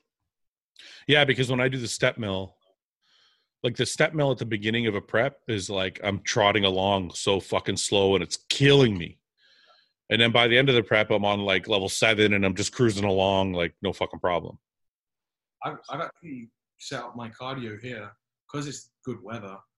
I've got a tire and a wood chop block, and I've got an axe and a sledgehammer, and I'm gonna beat those for my cardio. Yeah, but you gonna do that for half an hour? No, I'm gonna do 10 minutes of it, and then I'm gonna go walk on the treadmill. Oh, so you're just gonna get your body kind of going and then steady state. I'm gonna ramp up my heart rate so it's like jacked, and then I'm gonna up and walk for 20 minutes. All right. I get bored as fuck following a structured program.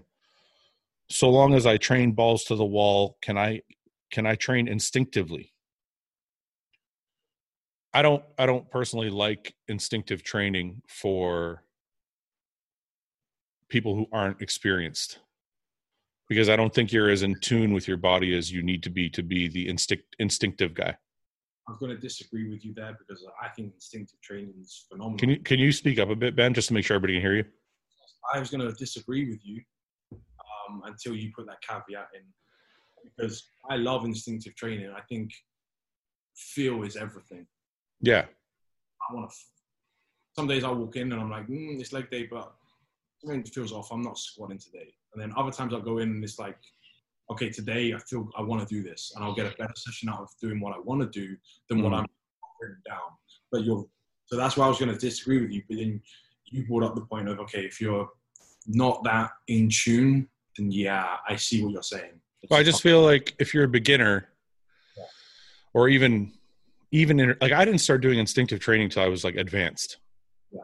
The first like 10 years of my career, maybe even 15, I had days like Monday was this day, Tuesday was this day, Wednesday was this, and it never fucking changed. And I'm not saying that's definitely 100% right, but I think until you learn what the feeling is, because you might just be tired, you might just be feeling lazy, you might be like, oh, I don't feel like squatting today but really it's not because you're in tune with your body, it might just because you're a lazy fuck. Yeah, that's always a difficult one. And for the likes of like you, myself, and the people that are driven, that's not too much of a battle to contend with. So my default instinct answer to that is no, I don't need a fucking program to tell me how to train. But you're not the average person. And that's my mentality is over here. So that's why I said your caveat changed my mind, because if you're not already obsessed with this, if you're not already in tune and know what you're doing, you need that plan. Yeah. Plus, I think the other important reason to have a program is if you're not advanced, even if you know your body, if you're not advanced, that probably means you haven't tried everything, and you can't learn what works if you're in there changing shit every week. You know what I mean? So if you're a beginner or even an intermediate and you're trying to learn what style of training works the best for you, I think doing it, forcing yourself through 4 to 6 weeks of it is going to tell you if it works or not. I think as well, to add to that, I think the more advanced you are, the more instinctive you should be. Yeah. I found like Luke and I, the more it was structured and we were logging numbers, the more it was getting. Where we were having to everything was dictated by the numbers in the logbook, and it was getting out of hand. Yeah. I could see that. Pat Seguin Morin. I'm just going to stop saying the names so I can't say them. Why do you not feel hungry at all when you're in a hard part of your life? Did this ever happen to you during prep? If so, how did you push through? I don't.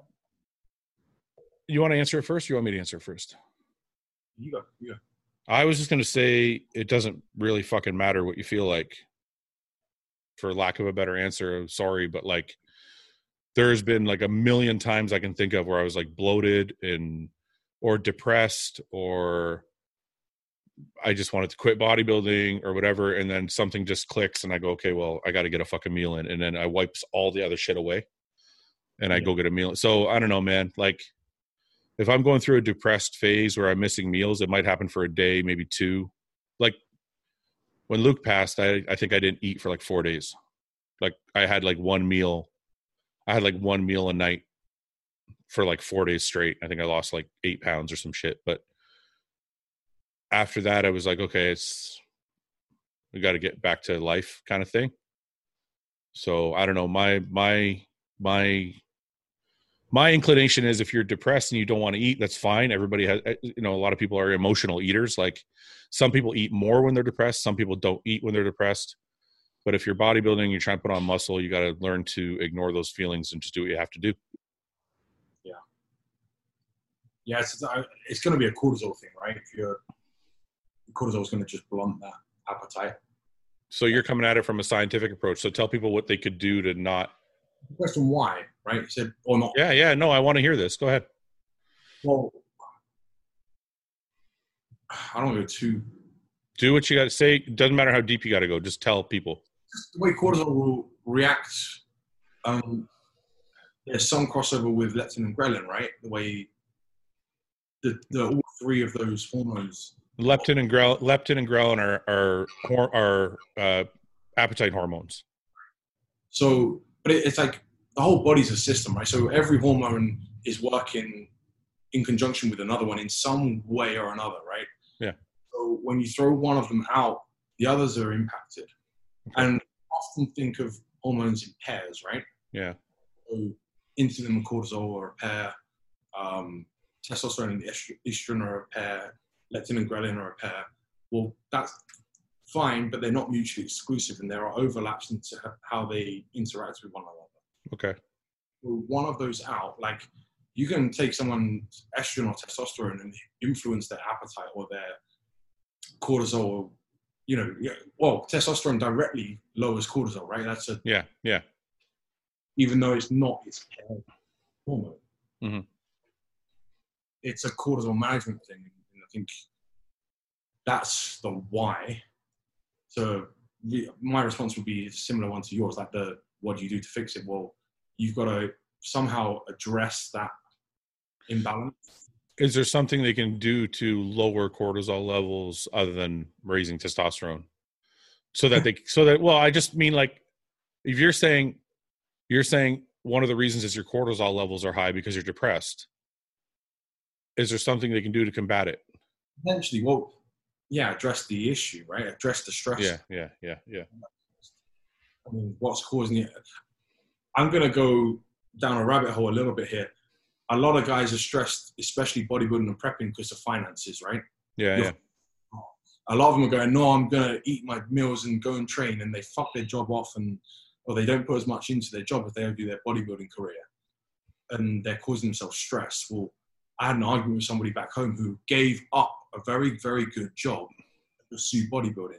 And I was like, your very, very good job could have made you a better bodybuilder because you have to afford all the crap we need to do. You would have been able to have probably bought your meals. Like you could have had them prepped for you and you wouldn't have been stressing about paying your rent, your bills, your electricity, your gas, your car. Yeah. Is he a good bodybuilder though?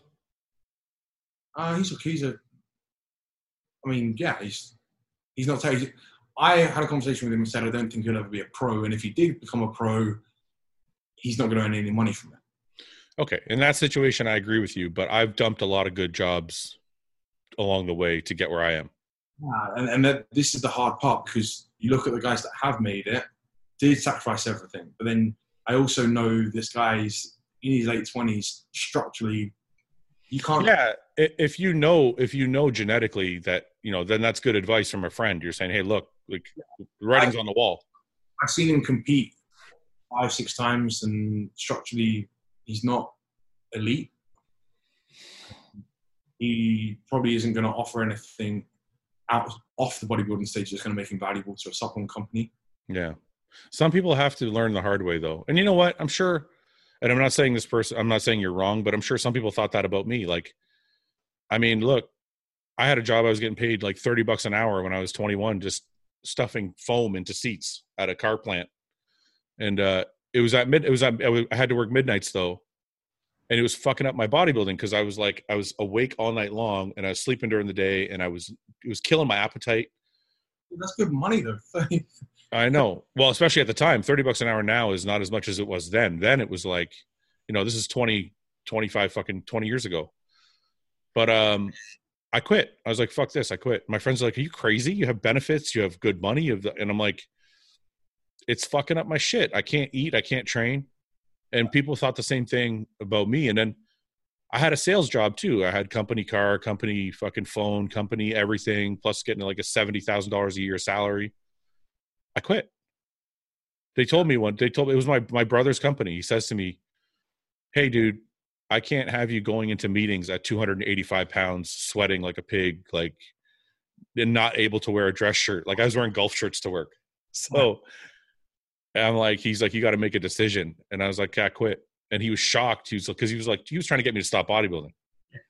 Yeah, sure. And he's like, you're going to quit? And I'm like, sorry, dude. I'm like, I got plans. So I fucked off. I left. And I went to work at a strip club for like $10 an hour. You don't think that you're the exception, not the rule, right? Of course. There's not the percentage of bodybuilders that get out and actually make money is very small. Because turning is one of the few sports that turning pro means jack shit. Nothing. It doesn't change your income. You become a pro footballer, pro soccer player, pro whatever. Yeah. Contract you're signed to. And even back in the 80s and 90s, if you're a pro bodybuilder, it meant something. Well, you used to, like, especially in the mid 90s to, always say 2007 before the recession. If you turned pro, you usually got a contract for a couple grand a month. Weeder would sort you out, right? Yeah, Weeder would sign you, or like in the 2000s when I turned pro, like a company would pick you up and it was automatic, like $2,000 a month, which is not a lot of money. I mean, still only fucking 24 grand a year, which is fuck all. But it was something at least that you got. Now there's nothing. Now you get nothing. $4,000 a year for some young upcoming bodybuilders is a lot of money. They'll take that. They'll grab that. You know? Well, it's just it's not that it's a lot of money. It's just that it's somebody saying to you, hey, if you keep fucking working, you can get more. Like my first contract was $50,000 for the year. I was like, so it kind of gives you a push, and it's like, hey, we know you have potential, but there's no more pay on potential. That's not how it works anymore.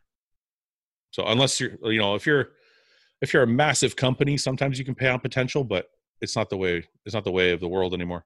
The recession changed that. You think social media and the recession hand in hand changed that? Well, the recession was the first thing that changed it because companies couldn't afford to just start paying.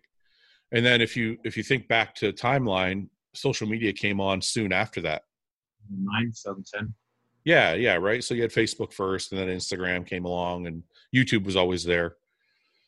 And then companies started to see that, oh, if somebody has a little bit of following or they're interactive, then I can actually get more benefit from them. Then that's all it took. It's like, you know what I mean?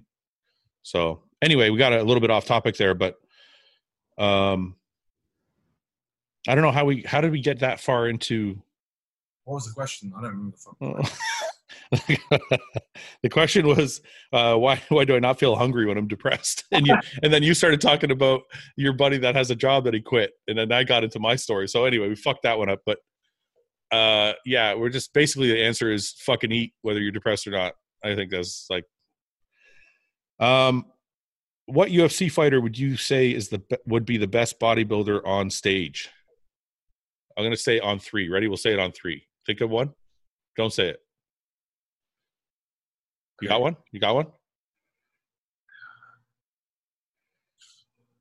No, I can't think. I got one like this. I thought you were like a real fan. I am, but Hey, you lost money on this, so let's not. You're in the hole, remember? I'll tell you guys a story, okay? You guys might think it's weird, but I'm going to tell you a story anyway that I'm actually very thankful for. So Luke passed away on a Thursday, and I leaned on Ben heavily. Or we leaned on each other, I guess. And James a little bit, and then I've also gotten messages from Donna and Carly, and I think one of the ways I think we've all gotten through it is we're kind of leaning on each other, and just everybody sends a message to somebody else when they need to. But the cool thing was Ben is a UFC fan, so Friday came around, we were still doing the GoFundMe thing, we're still trying to get notoriety to Luke's GoFundMe, and still dealing with all the shit. Like, it was just horrible those few days. But Saturday night was a UFC event. And I don't know if the people are going to take this the wrong way, because maybe, I don't know, but it kind of, me and Ben had been talking all day about Luke and everything. And then we were like, are you going to watch the fights tonight? And Ben was like, yeah, it might help us take our mind off things. So let's watch the fights. So we watched the fights, him in Texas and me in Canada. And we started betting on the fights. And I lost every fucking fight until the end. And then but the point of the story is, like, it was cool because it gave us like one night off, because it had been 2 really shitty days previously. And it kind of like distracted us from what had been happening, to be honest. It did for me anyway. It distracted me for one night. 4 hours off. Yeah. So that was kind of, anyway, but now he's failing miserably because he can't. We'll go 3. Count. Okay, 1, 2, 3, go. Yoel Romero.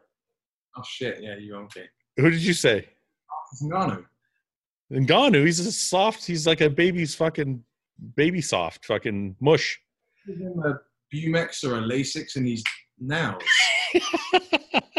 Romero's already dieted down, right? Ngannou walks around at 265. I could have said George St. Pierre too. George St. Pierre had his lower lats are tied in. Like, if you see, but he's got a bubble gut. You need that nowadays, right? That's a good. You're an idiot. Do you check your blood glucose levels while bulking? Yes. How often? At least I start off doing it every day, and then once I've got a rhythm, once I've established a new off-season diet, I'm 2 to 3 times a week. So, correct me if I'm wrong, but a normal blood glucose level, and the units of measurement might be different in America than they are in Canada or Britain, but a normal measurement is between 4 and 6. 6 being a little high, and 4 being on the low end, obviously. That would be, if you're going to convert it to American, that would be between, I think, 73 and 90-ish. Okay, so do we want to? We're not always going to be in that place, are we? Because if you fucking just ate a meal, your blood sugar is probably going to be a lot higher. Well, my fasted blood glucose, I'm talking about, I test that. But that's what you're testing fasted, right? I'm that consistent, right? My last one was the same. I sleep, I get up at the same time. Yeah. I fasted blood glucose, see where I'm at. Then I can make an adjustment if I need to. So you don't, and I'm strictly asking this because I don't know. You don't care what it is like at 6 p.m. or after you ate or whatever. You don't care. No, I've done that. Yeah. I've whole micromanagement and pinged myself 10, 12 times a day and measured it and watched responses and tried different things. Yeah, because I want to ask you, because for people that don't understand what we're talking about, some people will eat a meal and then check their blood glucose, and they're doing that so they can measure how fast their body's absorbing the carbs. Is that why they're doing it? Basically, how quickly you're absorbing and utilizing them. Right? Okay. Absorbing them means you just take them out of the gut into the blood, right? Yeah. Then the blood glucose reading will be high. If you've utilized them, that means the body's taking them out of the blood and either put them in the muscle. Yeah. Either the muscle or just turn it into fat, right? So ideally, if I eat a meal and I want to check if my body's absorbing it, I'm going to eat the meal, I'm going to prick, and then I'm going to prick like an hour later. In theory, yeah. I mean, I would go 30 minutes and 90 minutes. And then you'll be able to see like how high did it go after I ate and how fast did my body dispose of it. Right. I mean, I'm waiting for the day that they bring out technology where your Apple Watch, you can double tap. And I mean, that's, if you do that, theoretically, you could bulk and never get fat, right? In theory, if you you'd be able to watch it. Yeah, if you could always maintain your blood glucose between 4 and 6, like you say, or I'm more strict with it. I go 5.5 is my. I don't like it higher. Going up than that, yeah. 5.5 in the morning. I'll make an adjustment to my diet. I'll bring carbs down. Right? Okay. So, but that's where I'm at. Obviously, in the day it will go up. After a meal, might get. Yeah. But that's why I use my fasted blood glucose, because I think you're gonna get lost down. And you're gonna go too far. It's too much in the minutia of it. If you fucking get, I get it. You fucking meal and get on with your day. Yeah. Okay. Do you feel beginners sweat the small stuff too much, or it's good to pay attention to details in bodybuilding? That kind of leads on from what we just spoke about, right? Yeah, I have two schools of thought on this. I think details are important, but only to a certain extent, because I think, okay, basically what I'm going to say is this: it's like a funnel or like a triangle, right?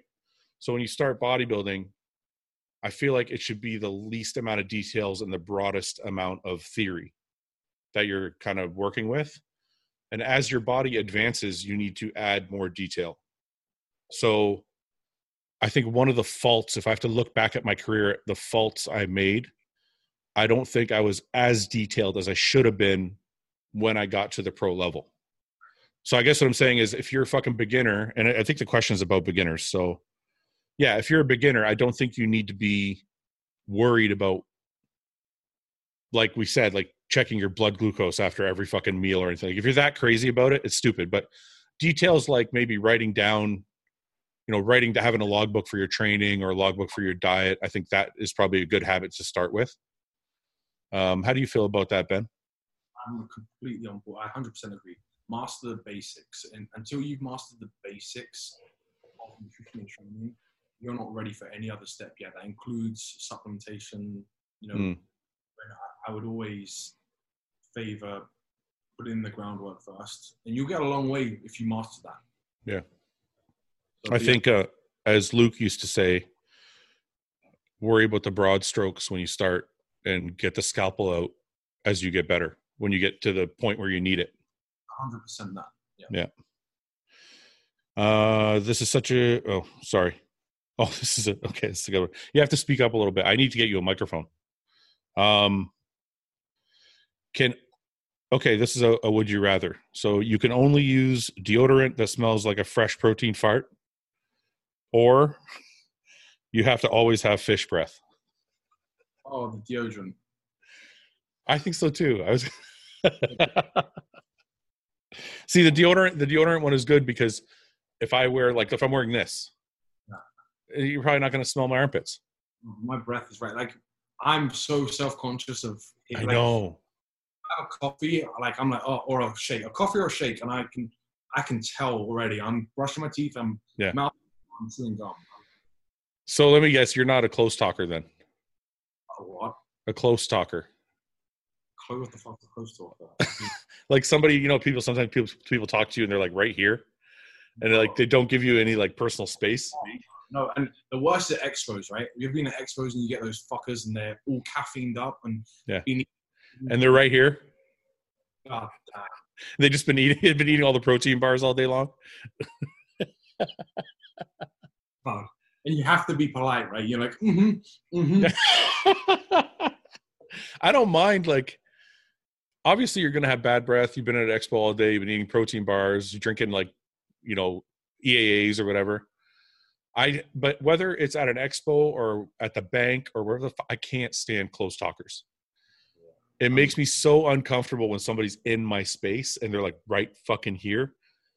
And there's people that like, I'll back up and they'll move forward. I'm just stay there. Let me back up.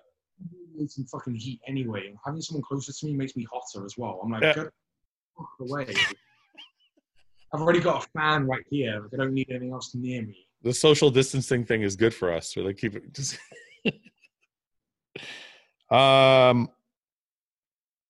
Let's see. My question is, if you were going to choose to compete at any time other than today, when would it be? 70s, 80s, 90s? Well, you want to win easy shows, or you want to go through the ringer? I would take the 90s is brutal, right? I think my physique would have held up okay in the 90s when I started. Okay. Let's see. What? This is what I'm talking about.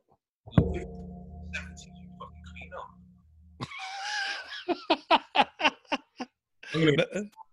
But come on. Nobody heard you. It keeps cutting out. What did you say? Say that again. I said that might be true about the 90s, but if you take your physique and put it in the 70s, you'd fucking clean up.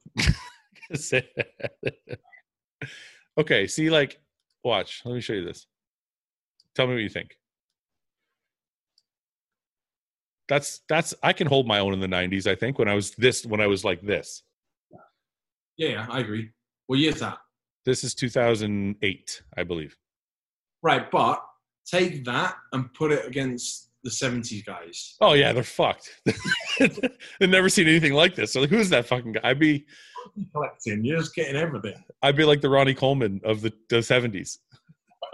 Yeah.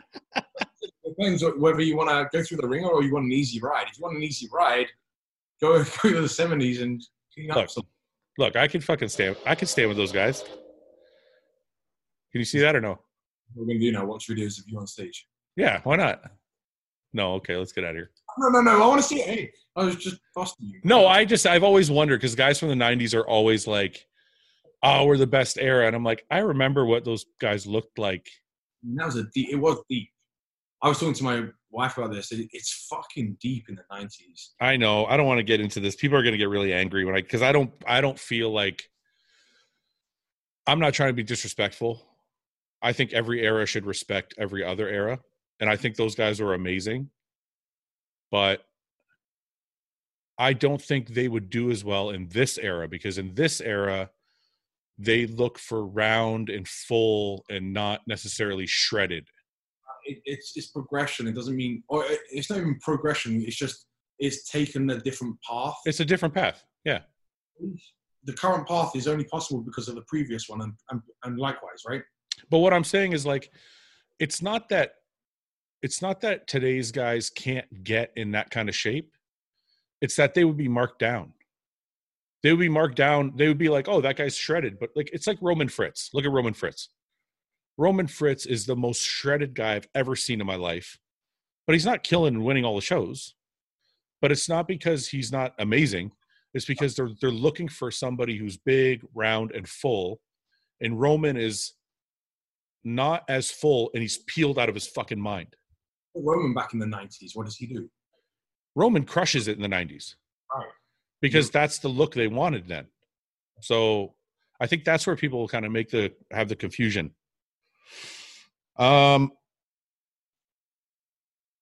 If you're going to the gym, do you train by feel, not fall? Well, we kind of went over instinctive training. Who did you idolize the most when you were first getting into bodybuilding? Ronnie. Yeah. Dorian, I think. Dorian and Ronnie. For me, it wasn't their size. It was their work ethic. I was like, I'd never fucking seen anybody like that. Ronnie, I got into bodybuilding relatively late. Yeah. But it was the Ronnie videos. Yeah, that's why I got into bodybuilding like 2000. And that's when he just started coming out with like the Ronnie Coleman Unbelievable. Like, I think I watched Ronnie Coleman Unbelievable like 100 times. Luke and I used to sit and watch the Ronnie ones and the Dorian ones before we would train. Yeah, that's what I would do. But I would fast forward to the eating parts. Why is that more fascinating? Why is that more fascinating than the training? Because I can't lift 200-pound dumbbells, but I can fucking eat a burger and fucking a shake like he did. But like Ronnie, when he was prepping for I don't know what DVD it is now, where he's sat in the police car and he's eating chicken and That's unbelievable. It's just a tub of chicken. It's not yeah. On it. Yeah. He goes home, does like an hour on the treadmill from 11 till midnight, goes to bed at 5. Like that. Well, you're right. It was the work ethic more than anything else. Have you watched that Ronnie Coleman documentary on Netflix? That one got me more than anything. I'm like, this guy is he's just, and it's funny because Ronnie I don't think he was ever known as like being a soldier like Dorian, right? Dorian always has that like moniker of being, the hardest guy and whatever. And I'm sure he was, but Ronnie was kind of the same way. Yeah. But nobody gives him credit for that. They just, you know what I mean? It's weird. It's funny because people will say stuff like, Dorian didn't have the greatest genetics, but he had the greatest work ethic. And they'll say stuff like, Ronnie just had great genetics, as if the work wasn't there. And I'm like, they both had the same work ethic, and they both had, whoever thinks Dorian Yates didn't have genetics doesn't know shit about genetics, because he was the biggest, hardest fucking guy on stage. That doesn't happen without genetics. No, you can be the hardest, like you said, but you'll be smaller than everyone else. Or you can soft. Having that too, that's the unicorn of bodybuilding. That's right. Roast me and my physique on the podcast. Oh God, that's all yours. Should we do it? Get him up. Put him up. Let's see. Joe Brennan. Is there something to roast though? I don't know if he's like shit or not.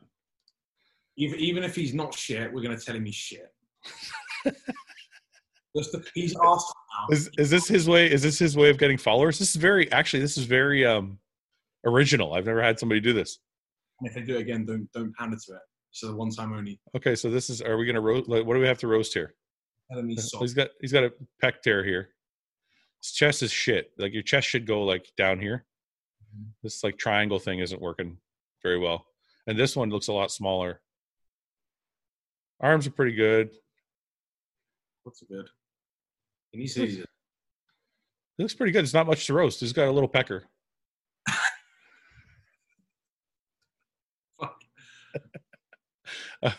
Let's see. What's this?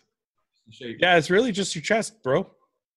Joe Brennan, you're pretty good, dude. But I see like a pec tear here, I think, which is not your fault. If you have a pec tear, there's not much you can do about it. But everything was pretty. Calves could use some work. I've relaxed off his quads and hammer his adductors. Yeah, it's a little empty in here. What else? Do we have anything else? Oh, your posing needs some work, bro. I don't think that this isn't a pose. It's like classic. It's a version of classic, but I don't know. I'm not. Are we being too mean? I mean, he asked us to be. He asked. He put himself in the firing line. Oh, dude, what are you doing? Tell me you didn't wear this anywhere. Look at that. Dude, come on. By my standards, and I wear tidy whities in the fucking gym. Joe, tell me you did not go out of the house looking like this. This belt with these pants, and this, what the fuck is going on here? You have like nice black jeans, and then you have like a shitty belt, and then you have this fucking skin suit of a shirt. Yeah, that's and then you're wearing a beanie. This is like 3 different looks in one. He's like modern, like, pretty good Metro jeans. What? With Steve up top. Yeah. He's like, you're wearing this like gym shirt that doesn't go with the jeans, and then he's got a beanie that's like hardcore. So I don't get like the combination. That's like when I go to restaurants out here, there's guys in like nice shirts, nice jeans, and then they've got just shitty trainers on. Yeah. I'm like, you need a fucking effort. You went halfway. Yeah. You went halfway and stopped. All right, what else do we got here? What is it with this? What is it with the super tight shirts, bro? With these Under Armour spandex tops. I don't get it. Okay, what do we got here? That's a good start. Look at this. From here to there. That's a good job, bro. I know I'm supposed to be roasting you, but that's impressive. Conditioning is in. Yeah, that's good. Look at that. These are good quads. Is there anything else to roast? No, he just. See, look, you made an effort here. Look, this is pretty good. No, he saved it with that one, but. He what? Saved himself a little bit there. Yeah, he saved himself here. He knows how to dress. He just decided not to that one day. Well, then, I think ignorance is worse. What? Ignorance would be better if he didn't know how to dress. That's one thing. He just doesn't know. He's just being fucking lazy.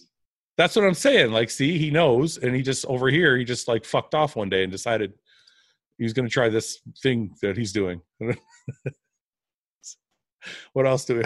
What else? This is fun. You know what? Maybe this should be part of the show. So what the fuck is this, dude? You got suspenders on, man. I can't deal with that. That's too much. Is this like a wedding or something though? Maybe it's like what are the? I think he's part Italian because that's real. That's screaming for attention, no? Do I have to edit all this, or are we actually allowed to make fun of him because he asked us to? I asked you to leave it in. Really? If you leave this in, I'm not coming on again. Okay, have we done enough roasting? Yeah, move on. That's enough. Okay. Well, he got the attention he wanted. Maybe hey, everybody, if you want to follow Joe Brennan 44. Right, let's do a social experiment. He's on 1,075 followers. Next week we'll come back and see if this had any effect. Okay, moving on. Let's do a couple more. We've been on for like an hour and a half, I think.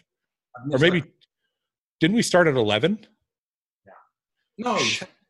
Well, yeah, okay, yeah. Yeah. Fuck, dude, it's been 2 hours. Yeah. Are you okay? Good. All right, let's do a few more just because there's so many. How to combat the mental aspect of dieting, especially with wanting a cheat meal. Asking after your podcast with Patrick Tour. Well, as far as Patrick would say, he said, stop being a fucking pussy. I agree. I have trouble with that, though. I have to admit, I do disagree with him in the off-season. Oh, off-season? No, hang on. That wasn't an off-season. Was that off-season? Well, this guy says dieting, but Patrick, when he was on the podcast with me, was talking about all year. Oh, shit. I load up on cheat meals off-season. That's what I'm saying. That one kind of threw me, right? Because I was like, yeah, he'd be interesting to work with. But he's like, I don't believe in cheat meals ever. I'm like, I can't fucking do this. He's off the list. Hey, man, you got to know yourself. If you don't know yourself and you're getting yourself into shit, listen, the worst thing you can do is go with a coach. This is why I like working with John, because John knows me. He knows, like, I like to have a cheat meal once in a while. It's like, it works. You know what I mean? But we put the hammer down when we have to. And I just don't agree with it. I think Patrick is probably one of the smartest people I've spoken to about diet and training, but I disagree with him on that point. I also think it's individual. Like myself, I wouldn't have put on a single pound of muscle sticking to a clean diet in off season. My metabolism is just a fucking bitch. Well, Pat's philosophy, if I I don't want to ruin anything he said, from what I got from him, was that if you need a cheat meal, it means there's not enough going on in your regular diet that's helping you. Something's missing in your regular diet. That's his philosophy. And I'm like, even if you're right, let's say he's right? And you don't have your diet set up right, maybe not enough sodium, whatever, fats. Has to be a mental break for people. Like I don't consider somebody mentally weak if it's the middle of the off season. And like for me, I take my wife out for dinner. It doesn't make me mentally weak. I just need a break to feel like normal life. I need to give her a break. You know what I mean? I mean, I don't know whether this is relevant, but back at Christmas, myself, Luke, and James all went and posed together after a training session, and we were discussing our off seasons and diets and things like this. And we all came to the same conclusion that the best shape that we ever got in, we weren't in the best shape at the start. Yeah. I've had off seasons where I stayed pretty tight. I pushed the food, but I kept things pretty tight. Yeah. I got lean quick, but I couldn't get conditioned. Yeah. Missed condition. The time where I started at a little heavier, a little more food going in, but junk, it took me longer to get leaner, but then I kept getting leaner, and I kept getting leaner, and I hit condition. Yeah, I'm the same way. And I think Evan has said the same thing. Like, if you're in the off season, you should have a good setup, a good base, a good diet.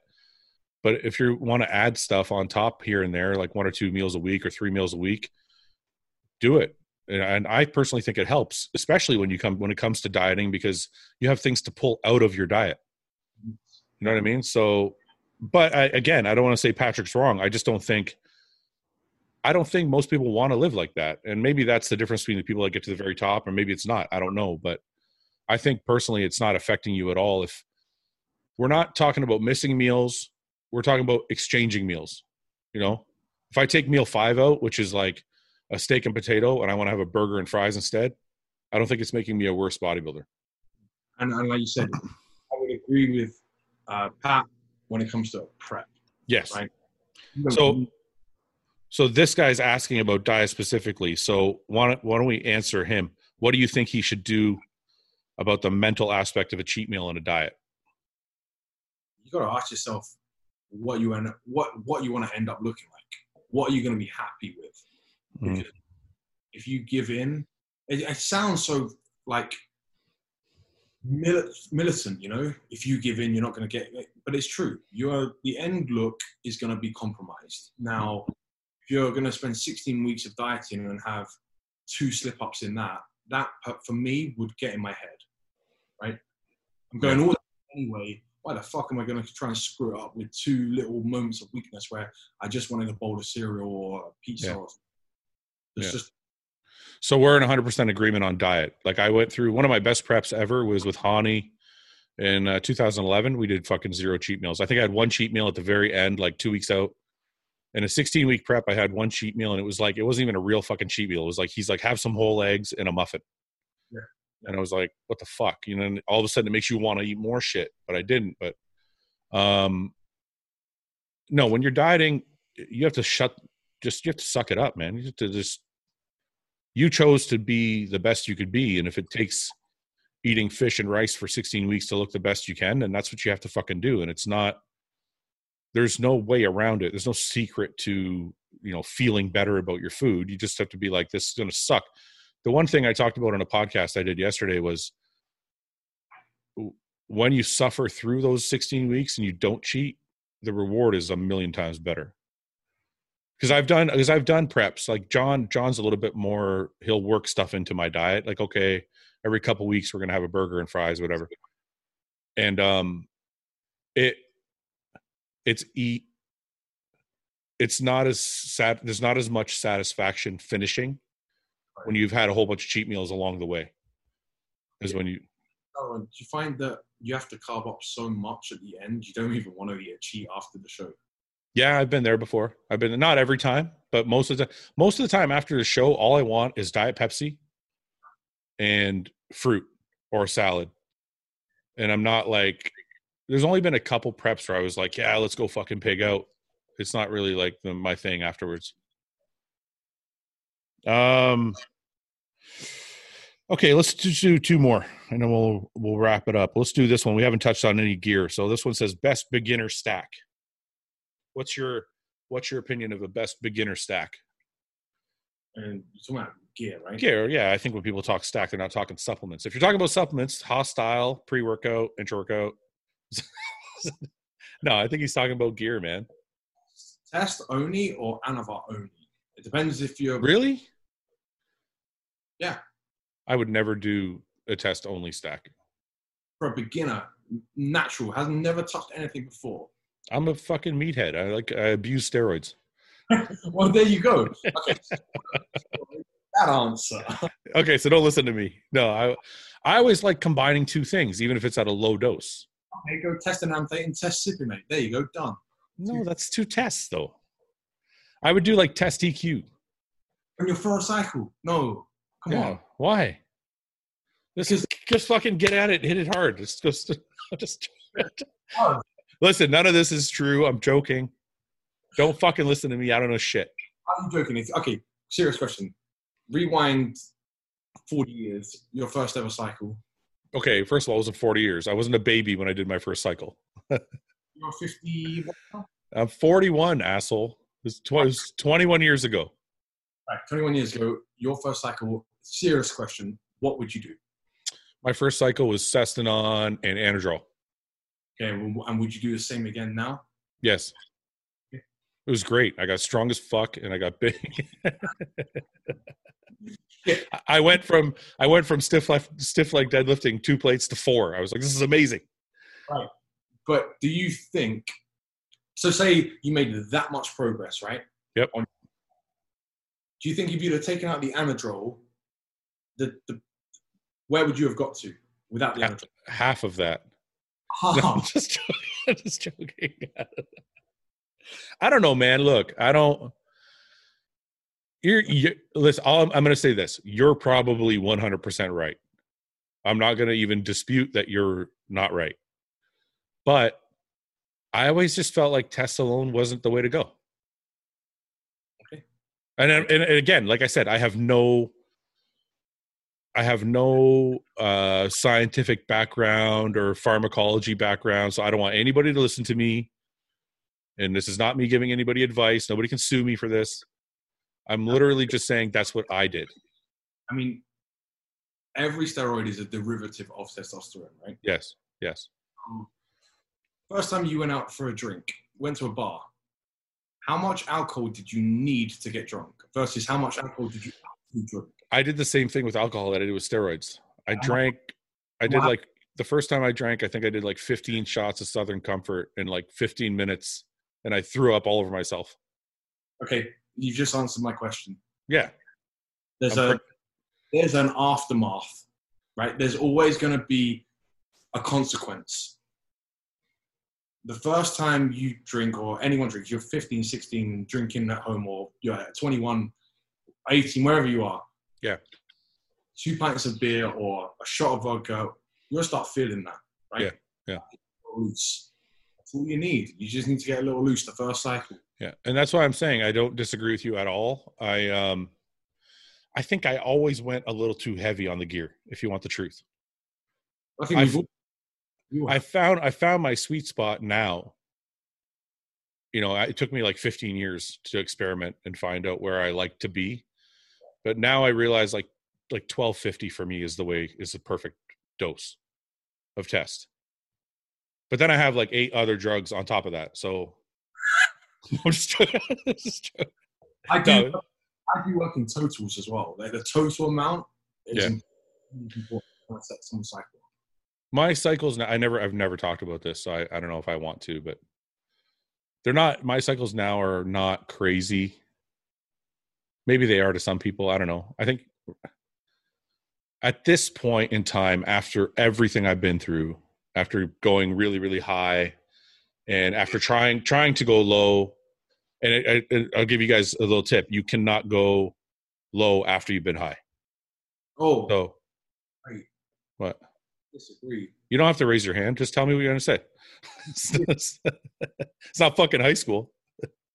I disagree. And I've witnessed it because Luke almost. Okay, wait. It depends how long you went high for.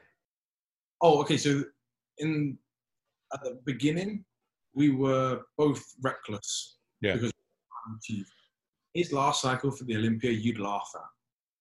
But I think Luke was still in his growing phase. That's why I'm saying how long did he go? How long was he reckless for? A few years, man. Really? A good 4 or 5 years. See, I always felt like this is what happened to me. I went high, and then one year I tried to go down to like a regular. I'm like, okay, I'm going to try 750. I tried to stay at 750 for test, and I just wasn't getting anything. Wait, 750? You're saying is low? Yeah, for me. Right. Yeah. Right. I'm not saying 750 is not low for everybody. It's low for me. Defining it. Okay. Yeah. Fine. So I went really, really high for probably 2 years, maybe 3, and then in the last few years I tried to go low, and I just wasn't feeling anything. And a friend of mine's like, dude, you can't go to 1500 or whatever, and then go down to 750 and expect to feel the same. Are you still there? You froze. I think we're having some technical difficulties because it's been so long. You there? Not there? All right. Well, we're going to have to wrap up the podcast, I guess, because Ben has disappeared. Okay, guys, we've been on for, unless he calls me back, we've been on for, oh, wait, he's back. You there? Yeah, sorry. You cut out for a minute there. Yeah, the Wi-Fi here just shut off. So we're almost done. I just want to wrap up this one last question because I think it's important. Yeah. So we went from going from 1500 to 750. I didn't feel anything, so I had to go back up. To my friends, like, you can't go from that to that and still feel the same thing. But you disagree with that? From what I've seen as well, yeah. What I've seen and what I've tried. I mean, I've been up at 1800, and I have a sweet spot that's around 1100. I'm pretty close with you. Yeah, that's where I kind of 1250 is where I feel like 1100 just worked out pretty nice for me. But I have seen. Well, I've seen Luke do it. I've seen Luke go from a lot of tests in his amateur days. Yeah. And really bring it right down to, well, fuck it. I mean, he wouldn't mind me. Yeah. His Olympia test dose was 600. Yeah, we talked about that. That's not like, it's not a secret. He said on the podcast before, I think he said like a high dose for him now is 750. Yeah. And people commented, they're like, "Oh, that's bullshit." But I actually believed him because I don't think Luke lies about that kind of shit. I watched him do his jabs. Yeah. If anyone knows outside of Luke, it's me, right? Yeah. I wonder for him though, because if he's still younger though. Like, I wonder if his body was still able to, I don't know, keep growing even because he was younger. Maybe the 750 or 600 was enough. I think when you have that genetic disposition that he had, any amount of anything over 500 is gonna help him. Yeah. It's magic for him. Yeah. Well, if there's any lesson I learned from my use, is to just stay as low as possible for as long as possible. Yeah. Right. I just don't. And going back to the first cycle question is like, you're right. I probably could have done test alone and gotten the same benefit from. You try and get the most amount of the least every time, right? Whether it's your diet, you don't want to change too much at once. You get the most out of that, then you change it again. Yeah, makes sense. Anyway, I think I adopt the same thing. And one thing I want to add on this is, and this is just my personal one, I know a lot of pros and other coaches disagree. I don't see a place for orals in an off season. I only don't because they kill my appetite. Otherwise, I would love to. It's appetite, and the hepatotoxicity is just not worth it, in my opinion. Why? Explain hepatotoxicity. So liver, what it has to do to your liver, because it's 17 alpha alkylated, right? So the molecule has to be broken down by the liver. It passes through it twice. It increases the stress that the liver's dealing with. And if you look at the correlation between how much progression you're going to make and body fat as well, the liver, you remember the liver is the body's fat burning organ, right? Okay. So if you're keeping it toxic in an off season, you're limiting how well it can do its job on other things, right? You're distracting it over here with others. See. So in my opinion, I'd rather inject what you're going to, if you still wanted to take something else. Yeah.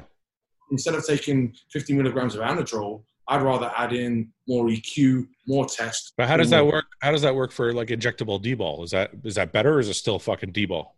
No, because that's better. All injectables are gonna.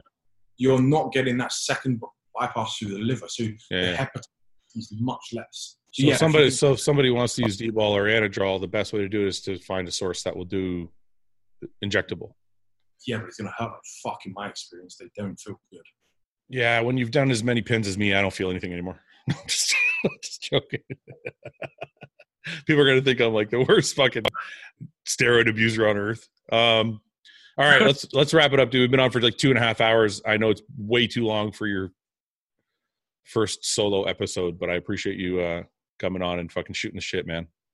That was good fun. Appreciate it. What's that? I said it was good fun, and I appreciate you having me on. Thank you. Yeah, man. Okay, well, hopefully everybody likes you. We'll see in the comments section. Again? I'm not going to say that one. Again? Well, if people like you, you're coming on again. Motherfuckers. All right. See, what's the... All right, man. All right. I gotta take a piss. I gotta get a meal. Let's talk soon. Okay, brother. Take it easy.